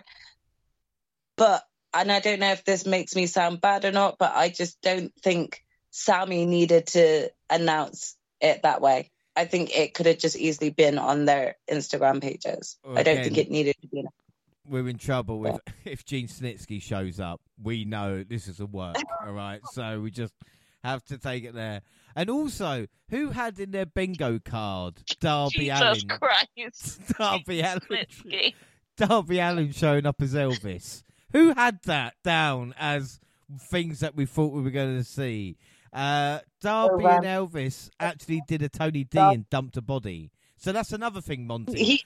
Ownership and dumping of bodies. That's wrestling in 2023.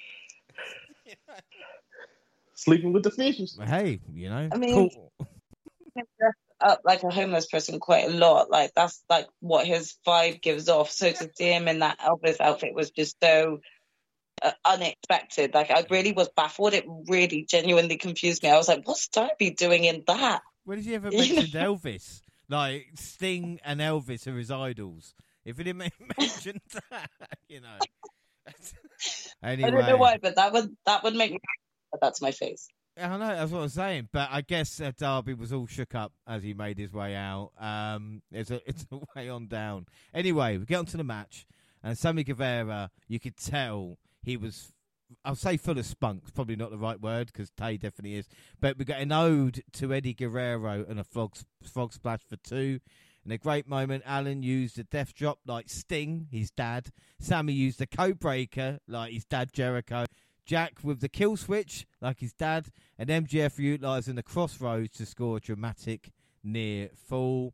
MJF told Guerrero to think about his upcoming baby and lay down, referencing the business deal he had previously had. Guerrero implied the lion taber, and Alan executed the Scorpion Deathlock, owes the calls to their respective mentors as well. MJF with a nod to Mikey Whipwreck by way of a Storm Cradle driver to Alan. Guerrero delivered a Spanish fly from the top rope onto the floor. MJF and Perry. MJF used Chris Candido's blonde bombshell powerbomb from the top rope. Great work by, I think it was Taz pointing that one out as well. Darby Allin nearly won the title with a headlock takeover, a callback, of course, to his prior feud with MJF. MJF then slid the world title in the way of Allen's coffin drop. He pinned his former enemy with the same insulting headlock takeover he used at Full Gear 2021. I'll jump to you, Gina. This pay-per-view has been dog shit. Thank fuck for this. You know, this is the match. We finally thought this is an AEW pay-per-view now. And that finish was so clever as well. I mean, yeah, everyone woke up for this match. This match was lit from beginning to end. You can't even necessarily point out that there was one better than the other. All 4 of them smashed it, and this is why they're known as the 4 pillars, I guess, But they all had their own spots where it just looked like they were about to win the title. You did in a way kind of have a little think, surely, what is MJF going to lose here? But of course we're going to have this cunt do what he does best, and in some way get his title retained. So I definitely was expecting some sort of play around the finish, but I still didn't expect this, and it was just such a great match. It really, really was a good match, wasn't it? Everything about Monty, the amount of callbacks that we had. It felt like we were watching WWE after a while. Yeah, man, there was a lot of spots, a lot of references to other wrestlers, like you mentioned, legends, and even like everyone. I really enjoyed that spot where they basically took from all of their influence or all of their guys. So again, it was a really, really well put together match. The storytelling was nice. Like you guys said, MJF, that finish, really, really clever. I couldn't do anything but laugh. I really enjoyed it, how he pulled that off. And again, there's one thing I'll say, back to the whole matches quantity type of thing. MJF has not had many matches since returning from his big hiatus and becoming champion. But the title matches, the title defenses that he has had, for the most part, all of them have been really, really good and pretty memorable. And this was 100% my favorite match. I'll go ahead and say it. We'll talk about the main event, but this is my match of the night. I really enjoyed this match. All 4 pillars, like you said, represented themselves really, really well. you can tell that is what this match is kind of why you can see the future of this company being primarily through these guys, even if we can all be honest and say it definitely takes a lot more than just these 4 guys to make AEW what it is. But yeah, man, this match, like you said, you can't really say enough about it. The result was really, really good. The way we got there was good, and even through all those moments with Jungle Boy, and you having Sammy even have his moments too. Darby representing himself well. MJF standing over and like winning the way he did with that smirk on his face and just being the cocky world champion that he is. That reinforces like why we are in his age or his era as AEW world champion. And man, like I said, it was a really, really strong performance by everyone. And you can't really ask for more. Like you said, I don't even think this match was good just by comparison to how lackluster the rest of the show was. Like this match, you could put it up against anything else that happened that weekend or just in wrestling, and it holds up really, really well. It's a really fun 4-way for the title. Yeah, well, that's what I was saying. It's really, really good. What's your Gina? What was your score out of 5? I forgot to ask you. I think I actually gave this a 5. Yeah, Monty, what about you? Yeah, me too. 5 star.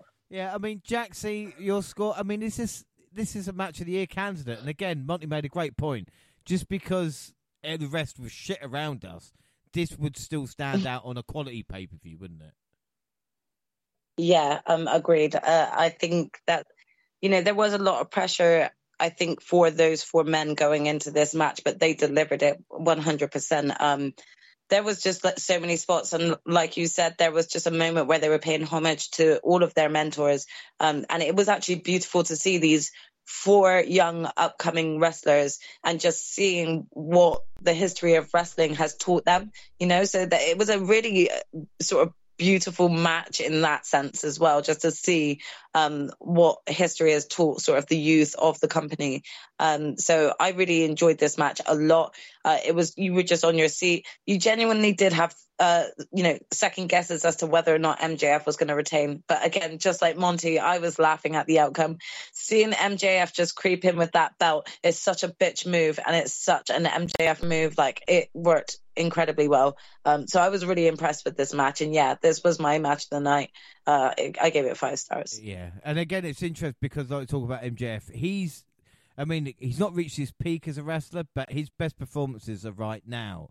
And again, with the rest of the roster that we especially saw on this show, can the same be said for them? And again, the AEW originals and the homegrown talent maybe, but is it time that they start maybe looking at the WWE guys and go, right, until you get to that this is the interesting thing, isn't it? I mean, it was an incredible AEW title match, and it's just a shame it wasn't the main event. Predictions, we all went MJF, so Monty's on 8, the rest are on 7 as we go to the main event. Anarchy in the arena, the Elite versus Blackpool Combat Club. Violent Isles sang Blackpool Combat Club to the ring. And again, it's one of those things where you're watching it and they're playing, and then about 5 or 10 minutes in, you go, oh, I remember the last now, because the last match had this music playing, didn't it, for a little while, even though we did get, like I said, the live band. And again, if you don't like deathmatch wrestling or weren't a big fan of the Attitude Era brawls, you probably, if you liked them, you probably thought this was awesome. Again, a lot going on here. The Elite took the fight to Blackpool Combat Club, fighting up the stands, whilst, of course, Wild Thing was still being played. Until the Young Bucks super kicked the lead singer. I did spot.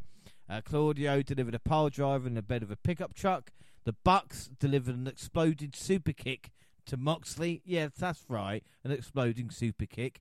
They then put a barefoot Matt Jackson in a pile of thumbtacks. Danielson applied a heel hook for good measure. Nick Jackson took a face-first trip into the tacks. Don Callis then gave view to a screwdriver and he used it on Page. He attempted the same to Omega, but at a V-trigger. And Takeshita appeared from out of nowhere, wiped Omega out. And Wheeler Yuta scored a win with the seat belt pin. Jaxie, I mean, what were your thoughts on this? Because only John Moxley could be blown up and be back with thumbtacks about 3 minutes later. I mean, you did wonder whether or not they were going to try and one-up themselves. And Matt Jackson thought, well, I'm going to get involved with this now. And if John wants to be a crazy bastard, I'm going to be a crazy bastard too, and attach a bomb to the bottom of my foot to actually kick off into his face. So, we went there. I mean, this match was all kinds of chaotic. This is the kind of thing that you genuinely expect from an AEW arena match now. We've gotten used to them with the Stadium Stampede match and Anarchy at the arena before. So, if we thought this was going to be any different, you were completely wrong. This was going to be exactly the same, except for pretty much just even more heightened on a heightened level because, it's Jon Moxley. And if there isn't blood, then that's not a match, So it was absolute carnage.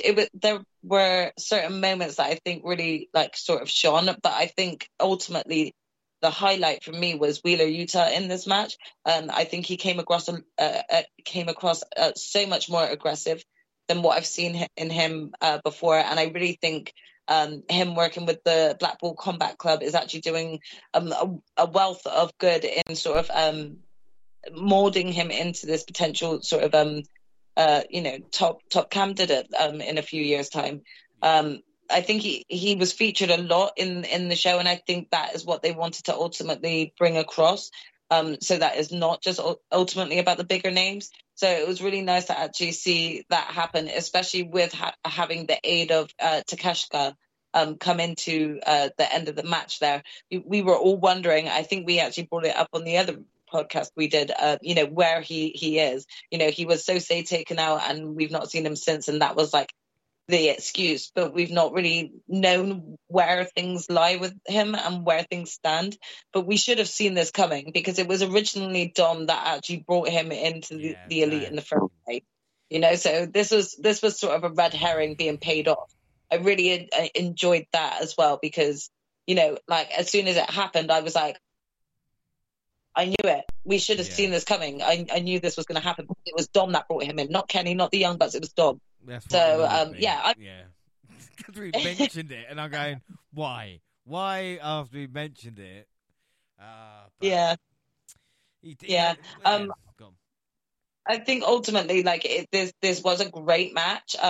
I think it was all kinds of chaotic, though. So there was a lot to take in for this match. I'm going to give it a 4 3/4. I thought it was really good. And there were some great spots, but it was really messy. Well, this is the thing. I don't know about you as well, Gina, but did you feel you were missing some of the action? They kept cutting it just after we'd seen someone put through a table or something that just happened and go, oh, here's a barbed wire spot, and then we miss it with Moxley and Omega, Yeah, you have to kind of catch it if they decide to give you a replay, which they don't give you a replay for a lot of them. So you're just getting told by the commentary team, oh, he just went through a table. And it's well, I wouldn't know, Excalibur. I wouldn't know, would I? Because you didn't show it. So I definitely agree. Again, for me, I love these anarchy matches. I love the chaos and I love everything everywhere, but I also love seeing it all. And sadly, because they were all going off in different spots, and it doesn't matter if you go off in different spots, you can still make it work. But because there was 5 of them on each team, 4 of them on each team, I can't remember, is it 4? 4, Bucks, Paige and 4 on each team. Yeah. So, but the thing is, they all 4 of them went to complete different separate sections. If you had sort of 2 teams in one section and 2 teams in another, then maybe you can still keep the cameras going back and forth between both sets of chaos and still capturing all of that. But obviously they all just went off into their 4 little corners sometimes. So you're seeing what's happening in 2 of the corners, but the other 2 corners you're just being told what's happening by the commentary team. So it was frustrating a little bit because you were just oh, I would have rather have seen that bit, what they just described, rather than. But regardless, the match was chaos and it just kept me entertained from beginning to end. And again, it was much better than most of the matches on the card. So I was so entertained from beginning to end. And I really think that Wheeler Yuta shined a lot in this match. I just think he's doing well working with the other members in the Blackpool Combat Club. And I think it's going to really help him and elevate him in his wrestling career. So he shined a lot for me in this match. Yeah, about that. What would you score out of 5? would I give it a 5 or 4 3/4? I don't know. I'll give it 4 3/4 because I've given my 5 away, and I'm only going to give 1 5 for this show. Yeah, but again, as we mentioned in this matchup, and Monty, this is what surprised me more than anything, was how dominant the Blackpool Combat Club were. I know Takeshita cost them at the end, but this was all about how dominant the BCC were, and as Jaxie and Gina so rightly said as well, shining a light on Wheeler Yuta as well.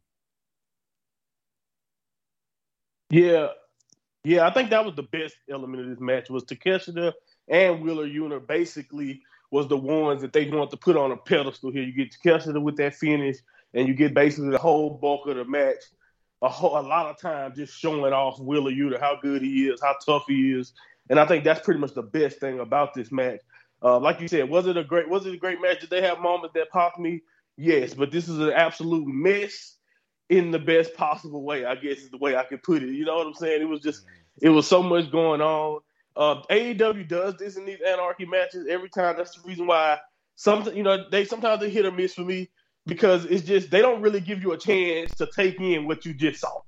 Like you mentioned, we see a guy's face get blew off, and then we just supposed to move on to the next spot like nothing happened. Right, yeah, thumbtack. Let's get right to it and just like, what's up? And I don't get that. And I know the Elite get criticized heavily. I think the Blackpool Combat Club dominating worked in the sense that the Blackpool Combat Club are brawlers. They have Moxley, who's just a deathmatch savant at this point. So you have Moxley. You have I know we look at Claudio and Danielson and just think about how great they are technically, but they can get down and dirty also. And I think Wheeler Yuta proved that he can also be more of a brawler. While the Elite a little bit more flashy, a lot more spots going into it. They're not really brawlers. Maybe Hangman is one. Hangman probably the only one I can see fitting in the brawler category also, along with the style that he works with the Elite. But again, was this absolutely a good time, a great main event, way to cap off things? Sure, but I wasn't necessarily a fan of sometimes the pacing of it, and like you guys mentioned, the result at the end. I'm not gonna say I don't like it because it's like I said, it really put two guys who are not really two young guys who are in this feud. They are the focus, and I really loved it. I love that when guys who are over, like everyone else in these groups, are focused on putting over the young guy. I mean, really, the only other person that shined other than Wheeler Yuta during the actual match to me was like Matt Jackson. Like Matt Jackson was just everywhere doing a lot of stuff in this match. So he absolutely killed it. But like you said, Wheeler Yuta really put on a good performance and really made a name for himself. If you wasn't already into Wheeler Yuta, I think this match is a good match to watch to get into him even more. And yeah, man, I don't really have a problem with it. Like you said, Don Callis coming back to bite us. It's one of those things you look at and it's like, damn, it was right there in front of us the whole time. But you just kind of move on. It's like, all right, well, it was still a fun match and it was cool. So I gave it 4.5 overall. Like you said, I don't think it touched that 4-way to me. But it was definitely, if you're into those type of things, you're into death matches, you're into, like you said, those brawls, you probably gave this 5 stars and you really loved everything about it. But as a guy like me, who they can be hit or miss sometimes they're a great time, sometimes they can just be like, okay, slow down just a second, please. And that's probably the only thing I'll say about this match. Sometimes I'm just wishing that, hold on, come on, give me a chance to catch up with what you're trying to show me here. Well, something. Go on. I was going to say, this is the thing, isn't it? There's so much going on here. They did try, so I think for me, I'll give it a 4.25 to round us off. So predictions, well, this is interesting because final predictions, James and Monty went for the Elite. Jaxie and Gina went for the Blackpool Combat Club. So final scores... Look at you. Yeah, I know what you're all going to say. Final scores, James on 7, Monty, Gina, Jaxie on 8. So all 3 get the point. Yeah! Take a bow, ladies. Take a bow. I'm totally taking that. I took my... Is that not 3 in a row for me, James? You don't feeling it over me, James. Yes, Jaxie. I'd like you to confirm that, James, because I'm pretty sure at the very beginning of this whole trio of pay-per-views, there was definitely a lot of talk of, can she catch up? Oh, is she going to at least get one win in this? James, I got all three. I'm coming for you.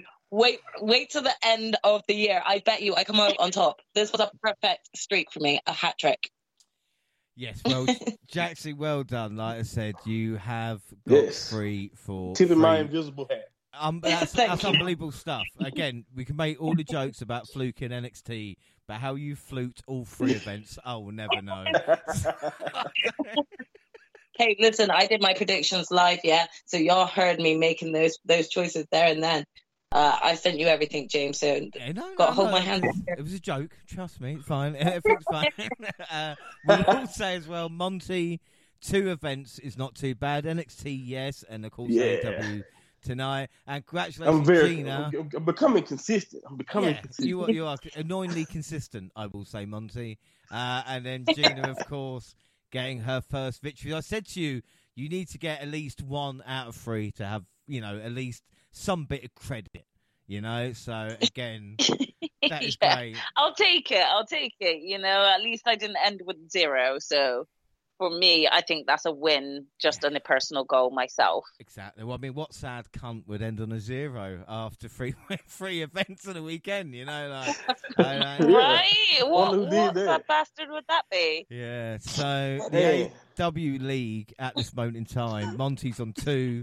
James, Gina, and Jaxie on 1. And weirdly enough, we've got an AEW pay-per-view coming up before the next WWE one, which, of course, is Forbidden Door, which is Monty's specialty. So he's got a chance to stretch a lead. If Monty doesn't win Forbidden Door, I'm trying to put pressure on other people. Obviously, I need to do something. But also, Gina, I'll ask you a question.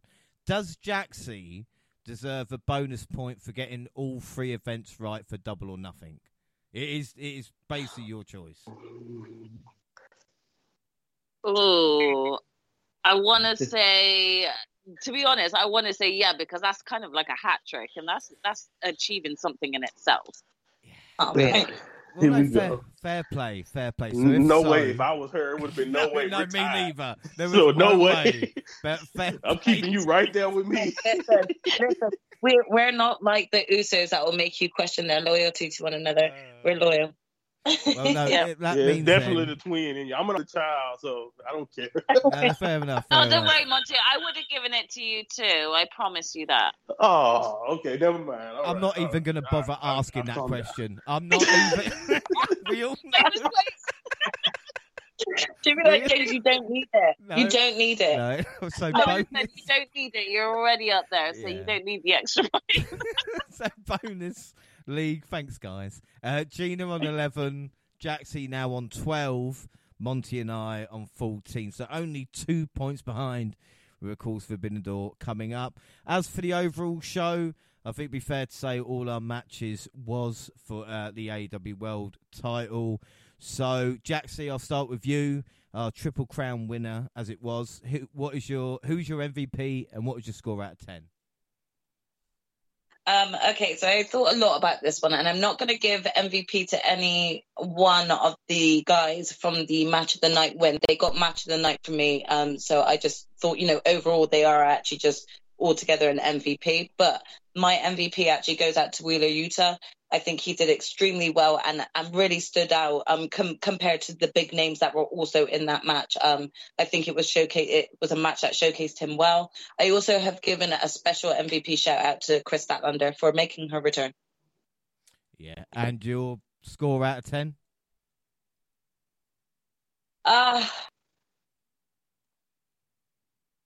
This is a hard one because, to be honest, if it wasn't for the final 2 matches, I feel like overall the pay-per-view would have been a bit of a dud. So it's really hard. I think the best that I can really do is give it a 7.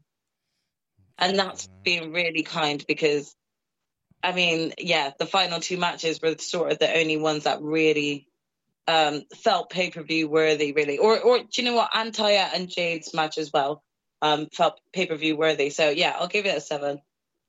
You're at 7. Gina, what about you? I am pretty much of the same as my sister. My match of the night is going to be the Pillars match, and it's hard to pick one out of those 4 pillars to give MVP to. So I've actually given mine to Wheeler Yuta as well. But I also wanted to give a special shout out to Taya Valkyrie for changing my mind about her. And I'm now intrigued to see her and what she's going to do next. So fair play to those two. And my overall, I think I'm going to go with 7 as well. I think like the main matches for me was the TBS Championship, the All Out Brawl match at the end, and the pillar match. So if it wasn't for those 3, it wouldn't have felt like a pay-per-view. I think 7 is the really nice number to give it. Yeah. Monty, what about you? Yeah, it's really hard to disagree with Wheeler, but I'm gonna go with Max just for the finish alone. Like again, I chuckle, I really laugh so hard at that. It's just like, damn, that's a perfect way for him to win, to be who he is. And I have to give shout out to Chris and Jay because again, like I said, impressive what Jay was able to do. Even if you didn't really like the matches or you didn't like her run, you have to tip your cap for somebody coming in there as new as she was, and then the finished product by the end of her run did not look anything like she looked at the very beginning. So I have to give her some love. But like you said, overall, I thought I was going to be one of the most harsh on this show. But starting at 7 feels kind of harsh. I really want to give it maybe a little bit more just for the 4-way. But it's a fair statement, like you guys said. It really wasn't much anything. If I'm coming back for anything on this match, it's probably to watch Jade, lose her belt because that's a historic moment. We're gonna remember that. We'll never forget, how Jade lost there. It's her first and the TBS title. It's a big moment in that belt's history. And then those 2 matches at the end. It's just really nothing really else was memorable enough to make you be like, you know what? Let's watch Double or Nothing. 2023, and let's get into it. Because of how great the card was. And I think if you think about some of the other shows that they've had, even like you said, even the fact that the arena wasn't really filled up. Like Vegas was a hot spot for AEW when they started. It just felt like they had that same energy that Chicago kind of gives them at times, or Orlando. I think it's Jacksonville. You know what I mean? But they didn't really get that this time, and I don't know if, like you said, if they got anything to do with the booking or whatever it has anything to do, but it definitely took away from the overall quality of the show. It was the worst show of that weekend. We had 3 shows.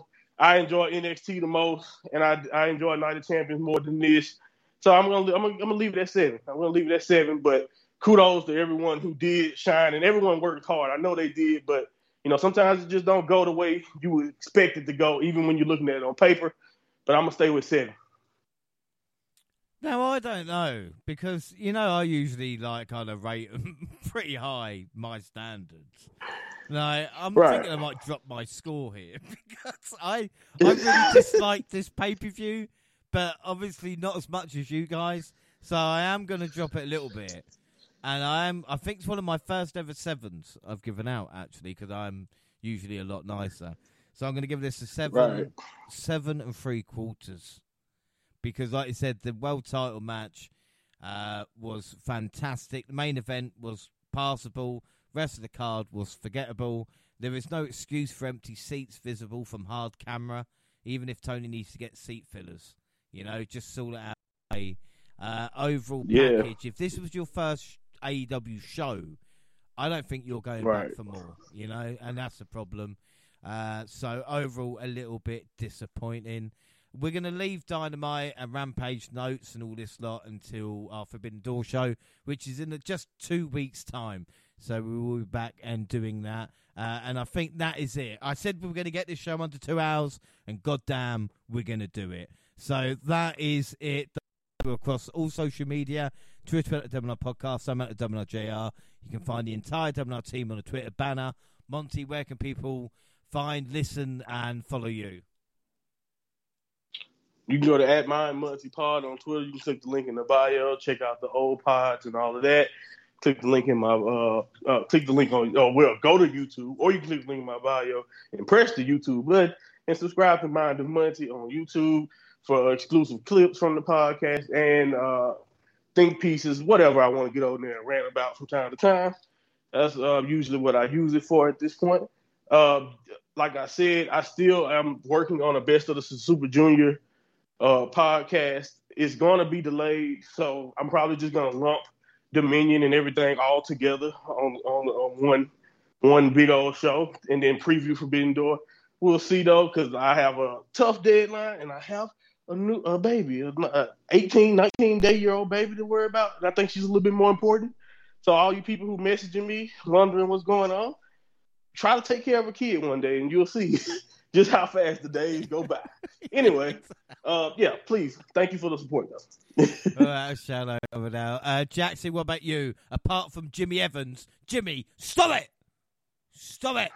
Relax, guy. Relax, please, Jimmy. Relax. Please. You can find me on Twitter and Instagram at Jaxie Scarlett. Yeah. Gina? You can find me at Purple Pain.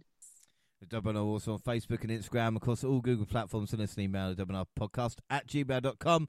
YouTube and podcast. We've got latest clips. Podcast got at the same time on YouTube as do SoundCloud on your phone, also Spotify and iTunes, where you can download, subscribe, rate, and review there. So that is it. Our next episode, like I said, with the team will be in 2 weeks' time with the Forbidden Door show. And basically what Monty said, we're just going to cram everything we can for New Japan into it. Next episode, I've got Impact catch-up, and I've got about 5 months of stuff. So that's going to be fun. Please, I'm going to love it. So please join me. It's going to be great. Until then, I have been James Rowland. So how behind are you? Like, is Josh Alexander still the champion? No. Okay. Fuck it. Do you know what? He actually might be. Do you know what? God, oh God. You are behind. I think Kurt Angle's still the Impact champion. Where I'm with you. Oh God. God. We're back almost 17 years. Look, guys, they've always told me how much they love the Impact shows. Everybody knows how much they do. So that would be me. I was joined by this show by the fantastic Jaxie Scarlett. Again, congratulations getting 3 out of 3. Yeah, it's been fun. I definitely wasn't expecting a hat trick, but I am gloating for sure. I think this is a big win for myself. And, thank you very much, everyone, for listening in and supporting me. We got there. Let's hope I can continue this on to Forbidden Door and maybe, just maybe, might just kind of reach up towards the top, might topple past a Monty there. We'll see. Well, like I said, Man City weren't the only person or team to do the treble. To do the double was Monty, of course, the mind of Monty. And again, I appreciate you have time for this, considering you are recently moved, recently married, and recently become a father. Yeah. So I do really appreciate it. Yeah, it's a lot of stuff, right? Man, I've been busy this month. But yeah, no problem. Always fun. And please, Tony, please take your time and book Forbidden Door. Don't make me have to review something I don't care about involving my people from New Japan. Let's do this right, please. And of course, the genius of Gina. I'm glad that we've enjoyed the show as much as your fire alarm did. Do you know it's gone off another 2 times during this whole show as well? And I've just been running. I've been running outside to go switch it off. And I've just been texting Jaxie on the fly, saying, please cover me if James is talking, my fire alarm's going again. I really hope this doesn't continue on into the night, Yeah, I hope not. But yeah, I think I need to go and check on Flat 17 because their alarm keeps going on. Whatever happened at Flat 17? Thank you for the show. It was a fiery show. Let's call it that. Yeah, I'm glad everybody won but me. So that is it then. Thanks for listening. That was me. Come on, let me wrap up. Thanks for listening, everybody. Have a great time. Be lucky, everybody. Bye.